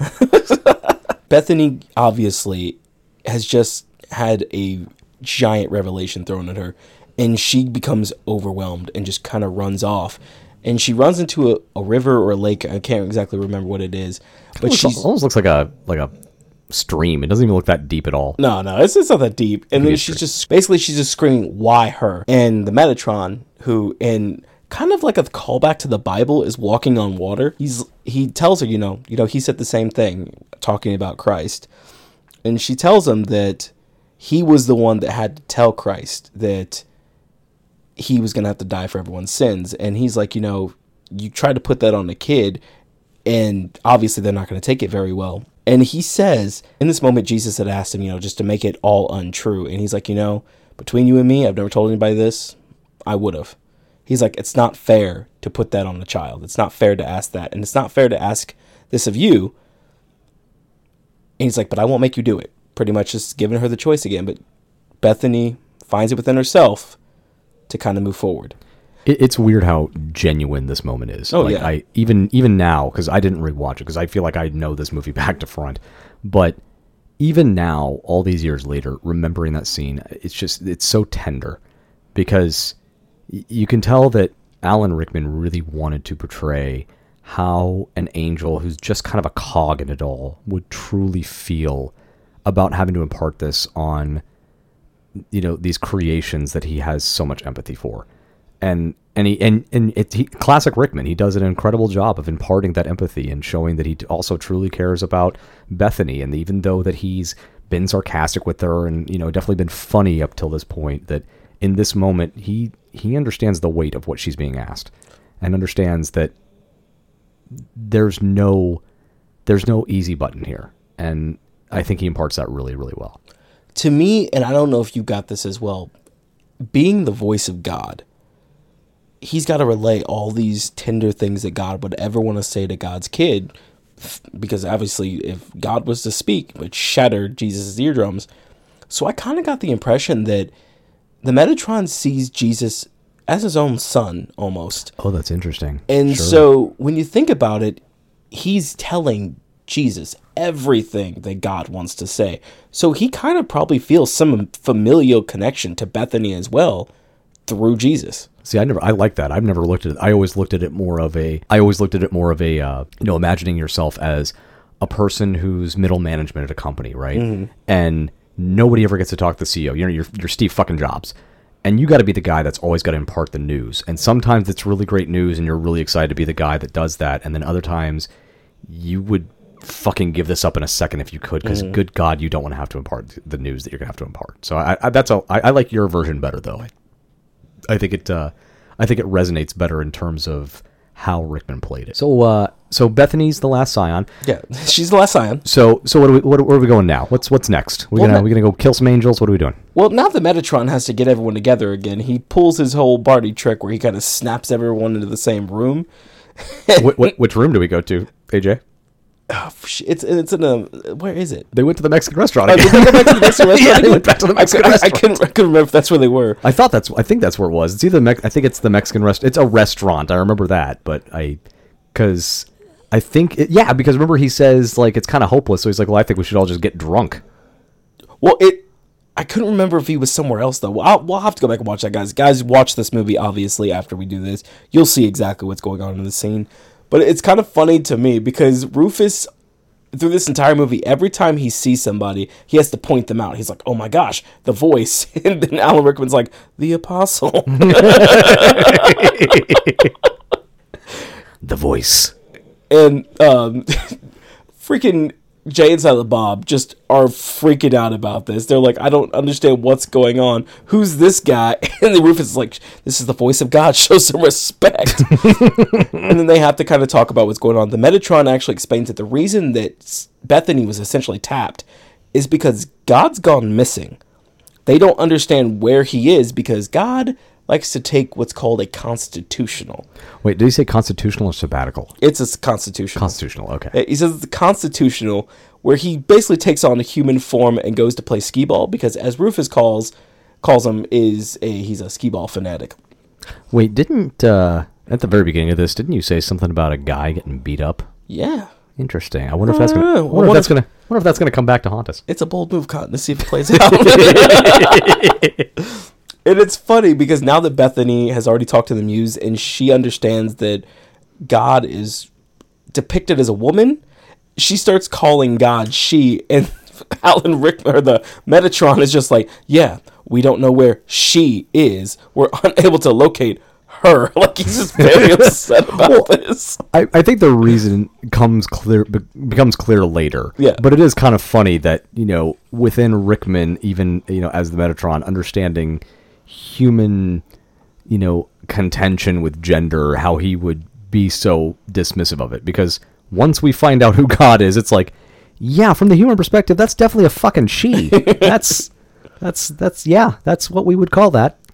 It's funny to me too because he's explaining exactly why she was tapped, and he's like, I tapped her to see if we could get the people that are actually behind this out of hiding, and he's all out of ideas now. And then they're like, so what do we do? He's like, I'm all out of ideas, so let's just get drunk. That's the part I was talking about. Yeah, so I think they're in the Mexican restaurant again. Yeah, and it's funny because I keep saying that. Right after this, Jay comes up with a great idea. And he's like, why don't we just talk to the Cardinal? Because he picks up a newspaper. And he's like, why don't we just talk to this guy and get him to cancel the rededication ceremony? And then they all kind of talk about that. And he turns to him, he's like, good Lord, the little stoner's got a point. So they do take this idea, and they do try to meet up with Cardinal Glick. They talk to him while he's playing golf in his office. I have to mention this because that golf club might come into handy later. You think? They explain the story as if Bartleby and Loki are actually mentally ill people that believe that they're angels and that they can't get them through the arch, so he needs to stop this dedication ceremony. So he brushes it off. He's like, no, I'm not going to do this. It's going to proceed as... Wait, hold on. Are you telling me that the Catholic Church was presented with a problem and decided to just ignore it? Yeah. Wow, that's incredibly uncharacteristic. I feel like we should look at that later. No, and I do believe in this scene though. They try to reinforce it and like, okay, this is actually what's going on. You can't do this. And then he's like, who sent you guys? And then Rufus gets up and it's like, we're sent by he who is I am. And it's like, get out of here. I think he says cute, and then he says, get out of here. Wait, what does he follow that? So like, it worked for Moses or something like that. What was it? I think he said it works for Moses. Yeah, it worked for Moses. He just shrugged like I was worth a shot. And the Cardinal Glick's like cute, and then he tells him to get out of there. Playtime with the Cardinals over kids. So as they're walking out, Jay reveals that he has stolen Cardinal Glick's golf club. That's a bit of a tongue twister. Cardinal Glick's golf club. The tip of the tongue, the teeth, the lips. Now, Bartleby and Loki are slowly seen going closer and closer to New Jersey, and Bethany and the others are in a bar, and they're joined by none other than Azrael. Our demon friend is back. Yeah, he's back, and he has some friends with him, and he's there to make sure that they do not interfere with this and that everything goes off as planned. The Muse then joins in and basically tells everyone that Azrael used to be a Muse, but he was kicked out. Oh. And we'll get to that in a second, because obviously if a bunch of people walk into your bar, one person's causing trouble, and you're kind of serving drinks to everyone, if you're a bartender, you got to stop them, right?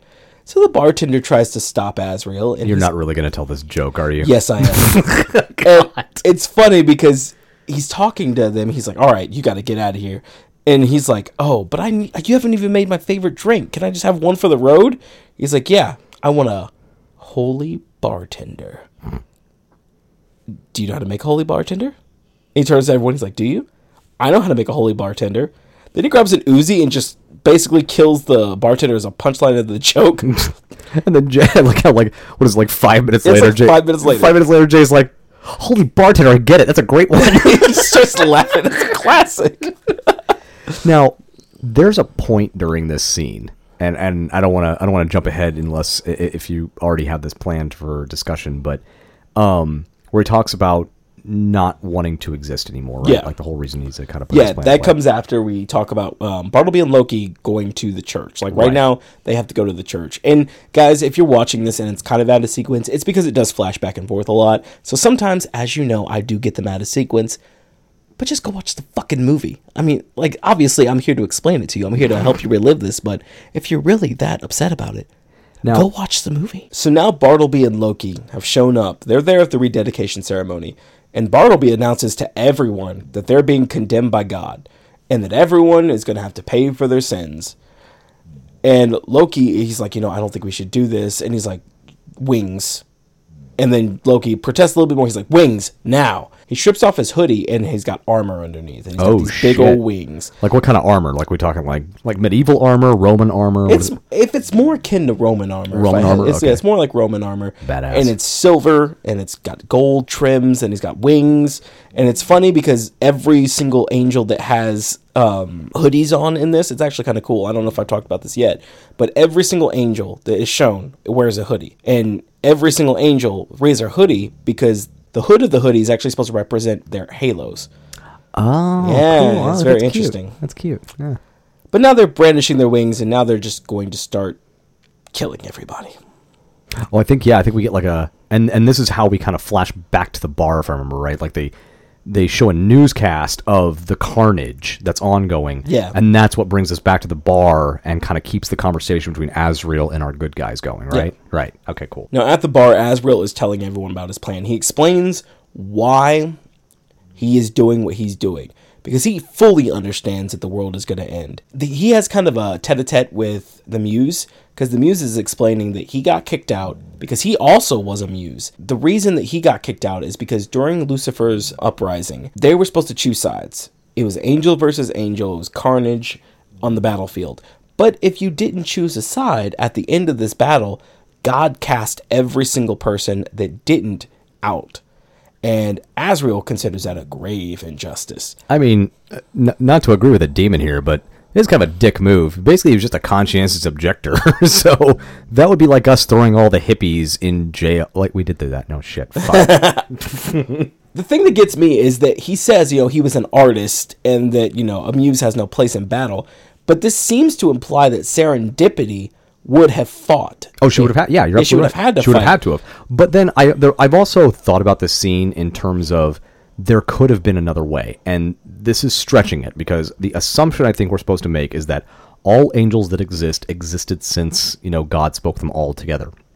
That new angels aren't being created. Uh-huh. But I think we could also potentially, because since that's never actually stated, we could assume that maybe serendipity was created after the battle because now Muse is gone and a new Muse is needed, so she was created to take his place so she would not have been around during the battle. So I don't know. I guess I think we could probably interpret it either way, but it doesn't really matter. Her fighting in the battle or her just being created after the fact. Either way, she has a clear opinion on that he should have fought.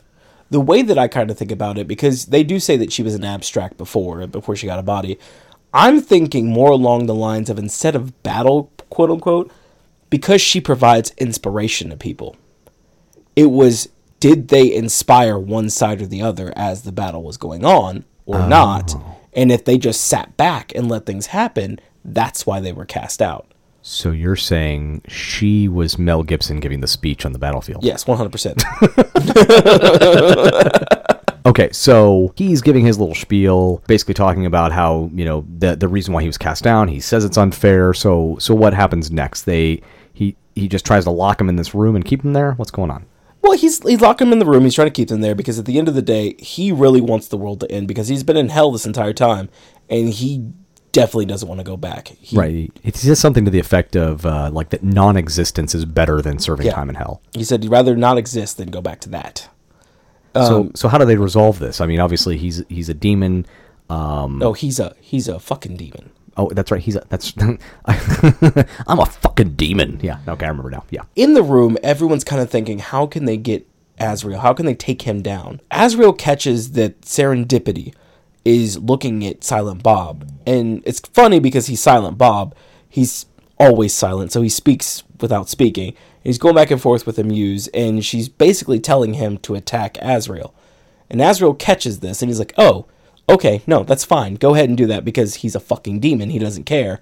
So it's kind of cool how he does this too. He like licks his finger and takes his nail and slits his shirt open. I always thought that was one of the coolest things ever. That is pretty badass. And he's talking to Bob, come on, do it. Bob's got the club that Cardinal Glick had earlier, that Jay had stolen, and he hits him in the chest. And his entire chest caves in, and just all of this black muck just starts spilling out. And he looks up, and he's like, but I'm a fucking demon. Now they have to go take care of the Stygian twins really quick. So Jay, the Muse, and Bethany and Rufus all go fight the Stygian twins. But then they tell Bethany to go bless the sinks. And they're like, what? So Bethany goes over there. She kind of makes a cross over the sinks. They put the Stygian twins in there. And they're basically drowning them in now holy water. And it's funny because obviously they're dead. But Jay keeps like shaking one of them, putting him under the water still.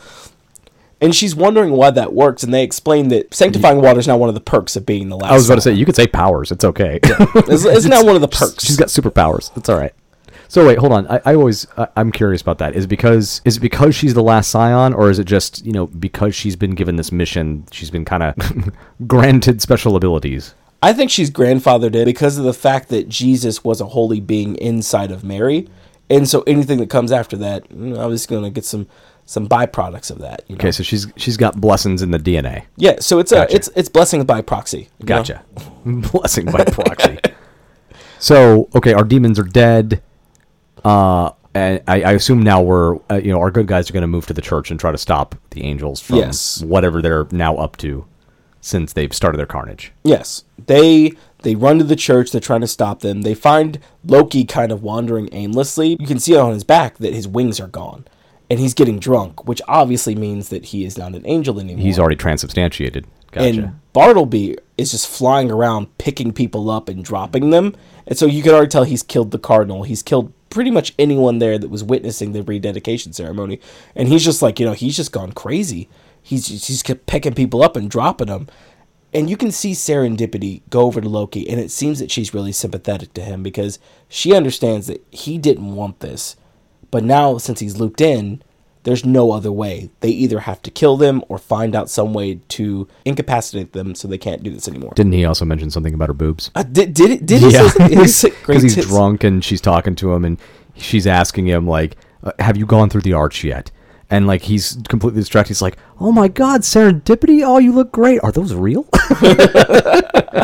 They're trying to rationalize with Bartleby now because he has kind of got this egomaniac thing going on where he is just like, all right, well, I'm going to cause as much destruction as I can. And they explain to him that Azrael was just using him. And he fully knows this now. He understands exactly what's going on because Bethany had already explained to him on the train that they can't go through. He fully knows that he's going to end existence. He doesn't care. He's like, his mission is not to return to heaven anymore. He stated that humans were given this gift, and now it's unfair that his entire existence would just be to bow and scrape. No, he's done. He's like, this is a failed experiment. Let's just let it all go out with a bang, essentially. Now, what's funny to me, and this is my favorite callback to everything, Jay had previously asked Bethany to sleep with him. And I believe her exact words were, no sex. Yeah, no, none at all. And he's like, but what if it was the end of the world and we had like 5 minutes left? In that very unlikely situation, yeah, okay, sure. So now Jay, he looks around, he realizes all the fucking carnage is going on. And he just starts taking off his pants. So he's trying to cash in his fuck chip. And she's like, what are you doing? He's like, you told me 5 minutes left. He's like, hey, let's do this. And he's like, we could either do this or sit down comatose like that John Doe Jersey guy. Call back to the beginning, because now Bethany puts it together. That, comatose guy, John Doe Jersey, no one knows who he is, God's been missing. went to Jersey for skee ball. This is God. So now her and Jay have to run to the hospital. Oh, her and Silent Bob, sorry, I keep saying Jay.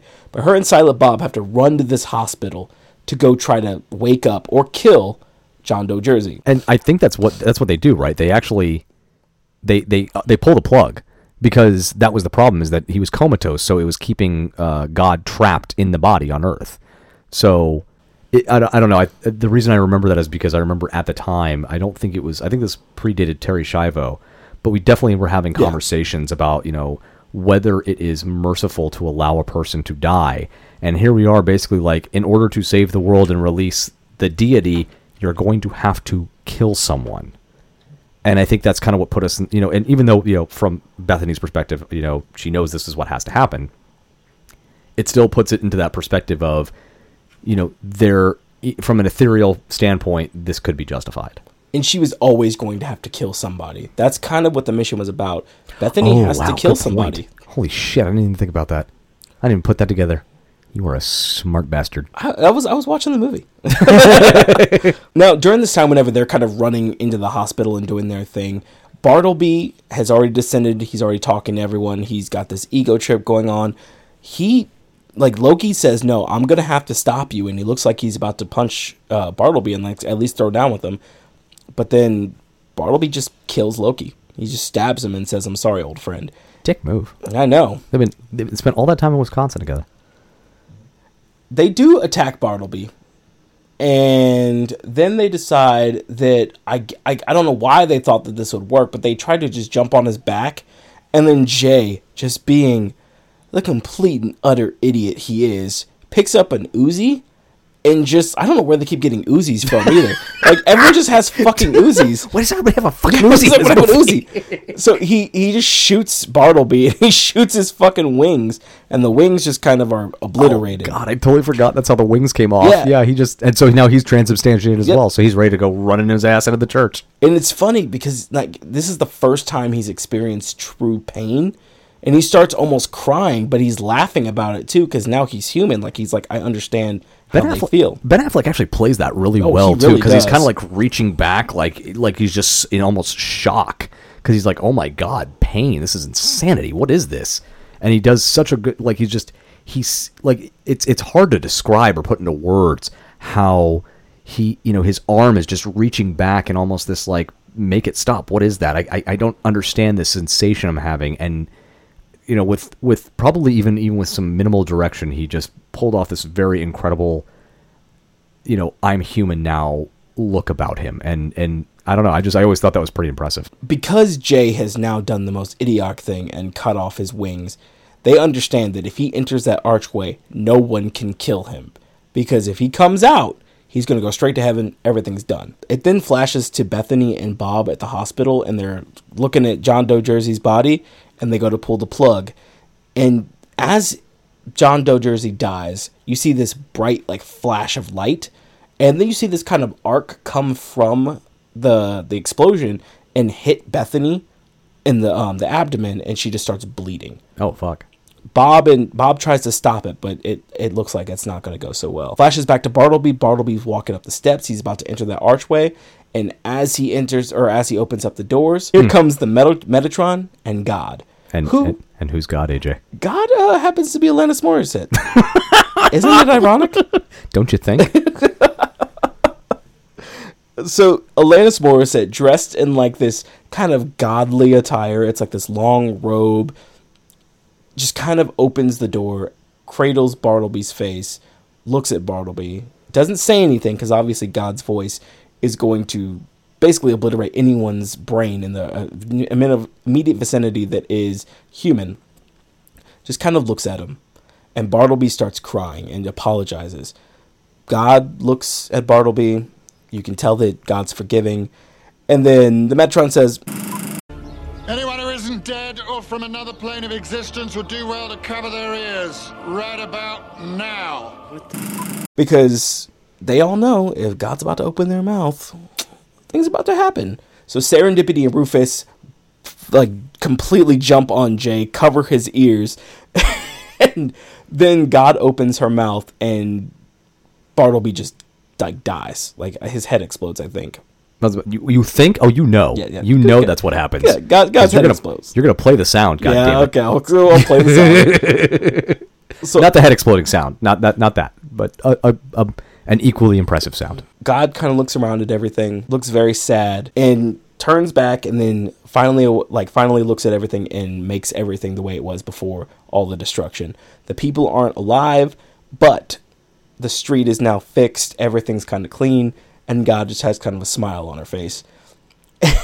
It's funny because at this point, like, God is kind of just sitting there. I don't know if this happens before God. Wait, hold on. I don't know if this happens before. The bird thing. Does that happen after she revives Bethany or before? The bird thing? Where the bird shits on Metatron. Oh, no, it wasn't a bird shitting on Metatron. It was, Metatron looks down to realize that the explosion of the head has gotten blood on him. So he's trying to wipe it off, and he's using God's robe, and she looks at him like, are you fucking kidding me right now? And so she looks down, just exasperated, and she just tears her clothes away, and now she's in like a 70s disco dress. It's super great. It's like it's so shiny. It's like super shiny, like this really like silver shirt. It looks pretty freaking cool. And she goes off and she's doing God stuff. And by God stuff, you mean somersaults? Yeah. She's a somersault. Well, she's not doing somersaults just yet. Right now she walks over to Jay, and Jay flips up and he's fucking pissed. He's like, What the fuck is this shit? Who the fuck are you, lady? Why the fuck did you hug my hand? Quite a little mouth on him, isn't there? What the fuck is this, the piano? Why ain't this broad talking? I believe the answers that you seek lie within my companion's eyes. What the fuck does that mean? Has everyone gone fucking nuts? What the fuck happened to that guy's head? Doesn't she, how does she shut up? What does she do? What does she does something to says, shut him up. she like grabs his face, says shh, and then like looks at him, and then Jay just kind of like smiles. So wait, she doesn't kiss him? I thought no, she doesn't kiss him. Okay, but she basically does something that just like completely mutes him. Yeah. I don't remember her kissing him. She just like looks at him and like shushes him, and then he's just like, nice. Yeah. Now Bethany is shown to have died. Bob is coming up to the entire group, and he is very sad. Everyone is crying because they're like, "Oh no!" And he's like carrying her, right? Like, like across the threshold type carry. And it seems to be that everyone in the group understands that this is kind of what happens to the last scion, no matter what. Right. That there's a short life or something something bad will happen to them, and they're like, "Oh my God, what's going to happen?" They're like, "Oh no, Bethany's dead. Like, what's going to happen?" And then the Metatron is like, "Wax on, wax off," and then he like does this weird point thing.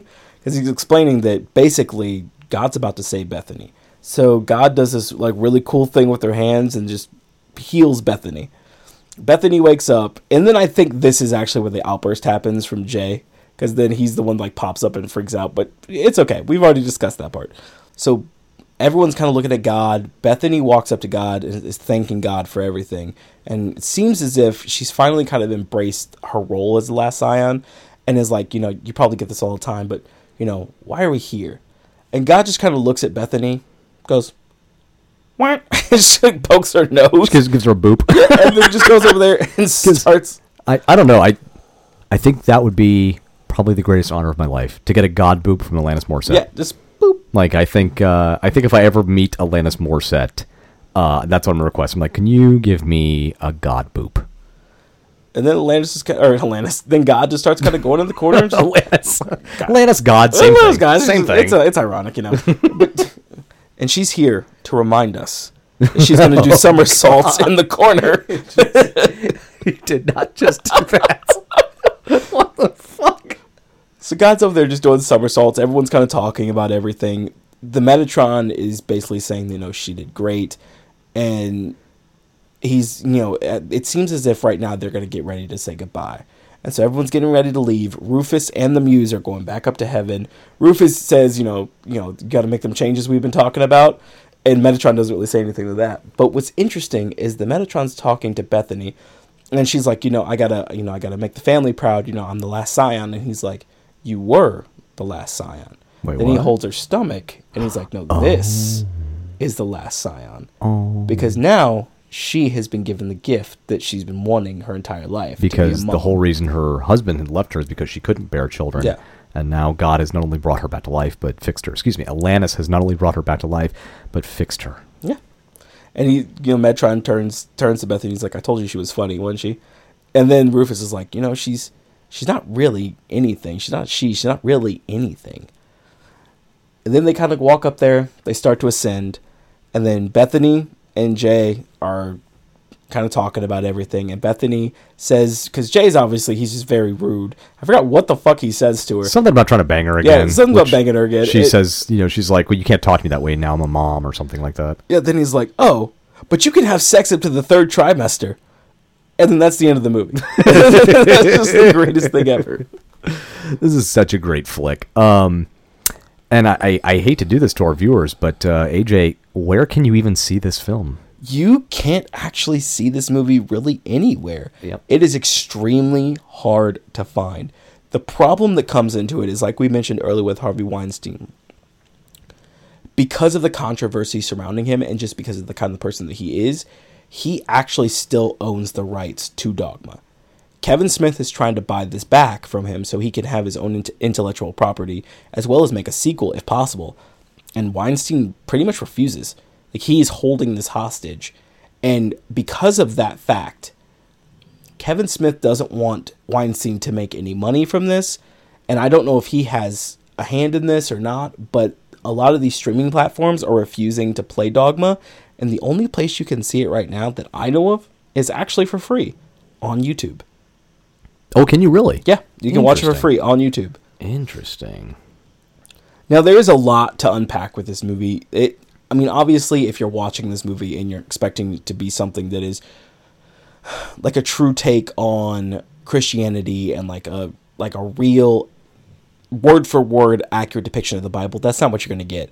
You are getting Kevin Smith being Kevin Smith, interpreting what he thinks would happen if 2 rogue angels kind of just needed to get back to heaven after being thrown out. I will say he definitely suspends. I mean, if we're looking at this from a religious perspective, he definitely has to suspend some things. Obviously, we're, from whether we're talking about Catholic dogma or really any sort of Christian dogma, God is omnipotent, omniscient, and omnibenevolent. So this idea that God could be trapped in a human body, it couldn't happen. At least from that dogmatic perspective. The idea that something could undo God's will, also not something that could even happen. But I like that Kevin Smith played with that. Because I think Kevin Smith looked at it from the perspective of, well, if God has to send his son to die in order to wash away sin from somebody who could have just snapped their fingers to do it, then we can play with this a little bit, and we can say there's other things that could potentially limit this deity in order to build a fairly fun narrative. And that's what this was. It was a fun narrative. And it's cool because it's like he's realizing that for God to have limitations, God's got to be kind of pigeonholed into certain things. One, God would have to be in the body of a human. That's the only way God would not be able to just snap his fingers, her fingers, and everything would be right. God cannot be proven wrong or the existence would end, because that's just kind of how the universe is built. There are certain rules that even God has in this, which is very interesting when you think about it. I think he's doing exactly what you have to do when you do, say, a time travel movie. He set up the rules at the very beginning, and he stuck to the rules. And there were a couple of rules we didn't learn about until a little bit later, but we also realize in retrospect in the film that the rules had always been followed up to that point. And I think that's where Kevin Smith really tends to shine in his films is, if he's going to do something of a supernatural nature, even if it's like minutely supernatural, like with Jay and Silent Bob, how Silent Bob almost seems to have some type of supernatural powers at times, he's always consistent with those rules, and he establishes them early on to make sure that the rules are consistently followed. What I really like about at least the casting of God, just when we're talking about God, was that, did you know Alanis Morissette was actually tapped to play Bethany? Really? Yeah. Did you tell me this already? I don't think so. Okay, in the comments, if AJ already told me this, you lambast him for that. Well, how would I have already told you? Because I never mentioned who God was until the end. Oh, fuck, you're right. Yeah. Now, Alanis actually declined the role because she thought it was just too heavy. And then she just went to India for some reason. That sounds very Alanis adjacent. Yeah, that's very Alanis. But then when she got back, she reached out to Kevin to see if the part was still available, just kind of knowing that probably that wasn't the case. Now, the main casting was done. Like, everything had been casting aside from the role of God, which had been vacated by Emma Thompson. Oh, yeah. Interesting. That would have been a pretty good, I could have seen Emma Thompson in that role. Yeah, she was recommended by Alan Rickman. Yeah, that makes sense. Yeah, they've always been close. Weren't they in, what was it, Love Actually together? Yeah. And then Alanis was God. And I like that they went with Alanis. I'd say in modern day, because at the time, Alanis was still pretty hot, but she was a little bit on her downward trend of being fairly popular musically. So I'd say... And when we say hot, he means like hot in the charts. Yeah, in the charts. Yeah, I should preface that. You're right. I mean hot in the charts. I'd say today, I don't know, maybe like a Lizzo or Lady Gaga, maybe a little too like far removed to kind of, be a fair comparison of where Alanis was at this time. Mm-hmm. So I'd say probably Lizzo, because Lizzo's definitely been, top chart topper, doing her tour, but she's definitely gone somewhat of a kind of on the back end slope of her peak popularity. Not that she's not still popular. Same thing with Alanis at the time. Alanis was still very popular. Her music was still playing on the radio, but she wasn't like the brand new hottest thing on the charts. Everybody was listening to her type of thing. It was more of her notoriety been established, and now she was kind of still able to just keep on with that notoriety. On that note, before we close everything out, I do want to say a heartfelt congratulations to AJ and his fiance. You can say Amanda. Am I allowed to say her name? She would love to be called Amanda. Then a heartfelt and huge congratulations go out to AJ and Amanda, who have officially decided to go ahead and chain themselves to each other in holy matrimony. Yeah. That will happen sometime in the future. But congratulations to you both. I love you both. You two will be an amazing hubby and whiff. Well, congratulations to you too, because obviously, I haven't officially asked him, and I'm going to make a gift and all that good stuff. But Sean obviously will be my best man, so it'll be a toasty wedding. Am I going to have to get the tattoo? Yeah. Well, our music is created by Augusto Denise, logo by Design World, mixing and editing by IPTT Studios, and special thanks to Studio Dog Joe the Boxer. And we want to hear from you in your own slice of toast. Tell us about the films that you think we and others should see, actors to showcase, or topics to discuss. You can reach us on Instagram at IPTT_podcast, email us directly at IPTTpodcast@gmail.com, or interact with us directly through the Spotify app. And if you ever find yourself on the edge of the apocalypse staring down two angels and the almighty Alanis Morissette wondering what the fuck happened to that guy's head, remember, you can always get more toast. Thanks for listening.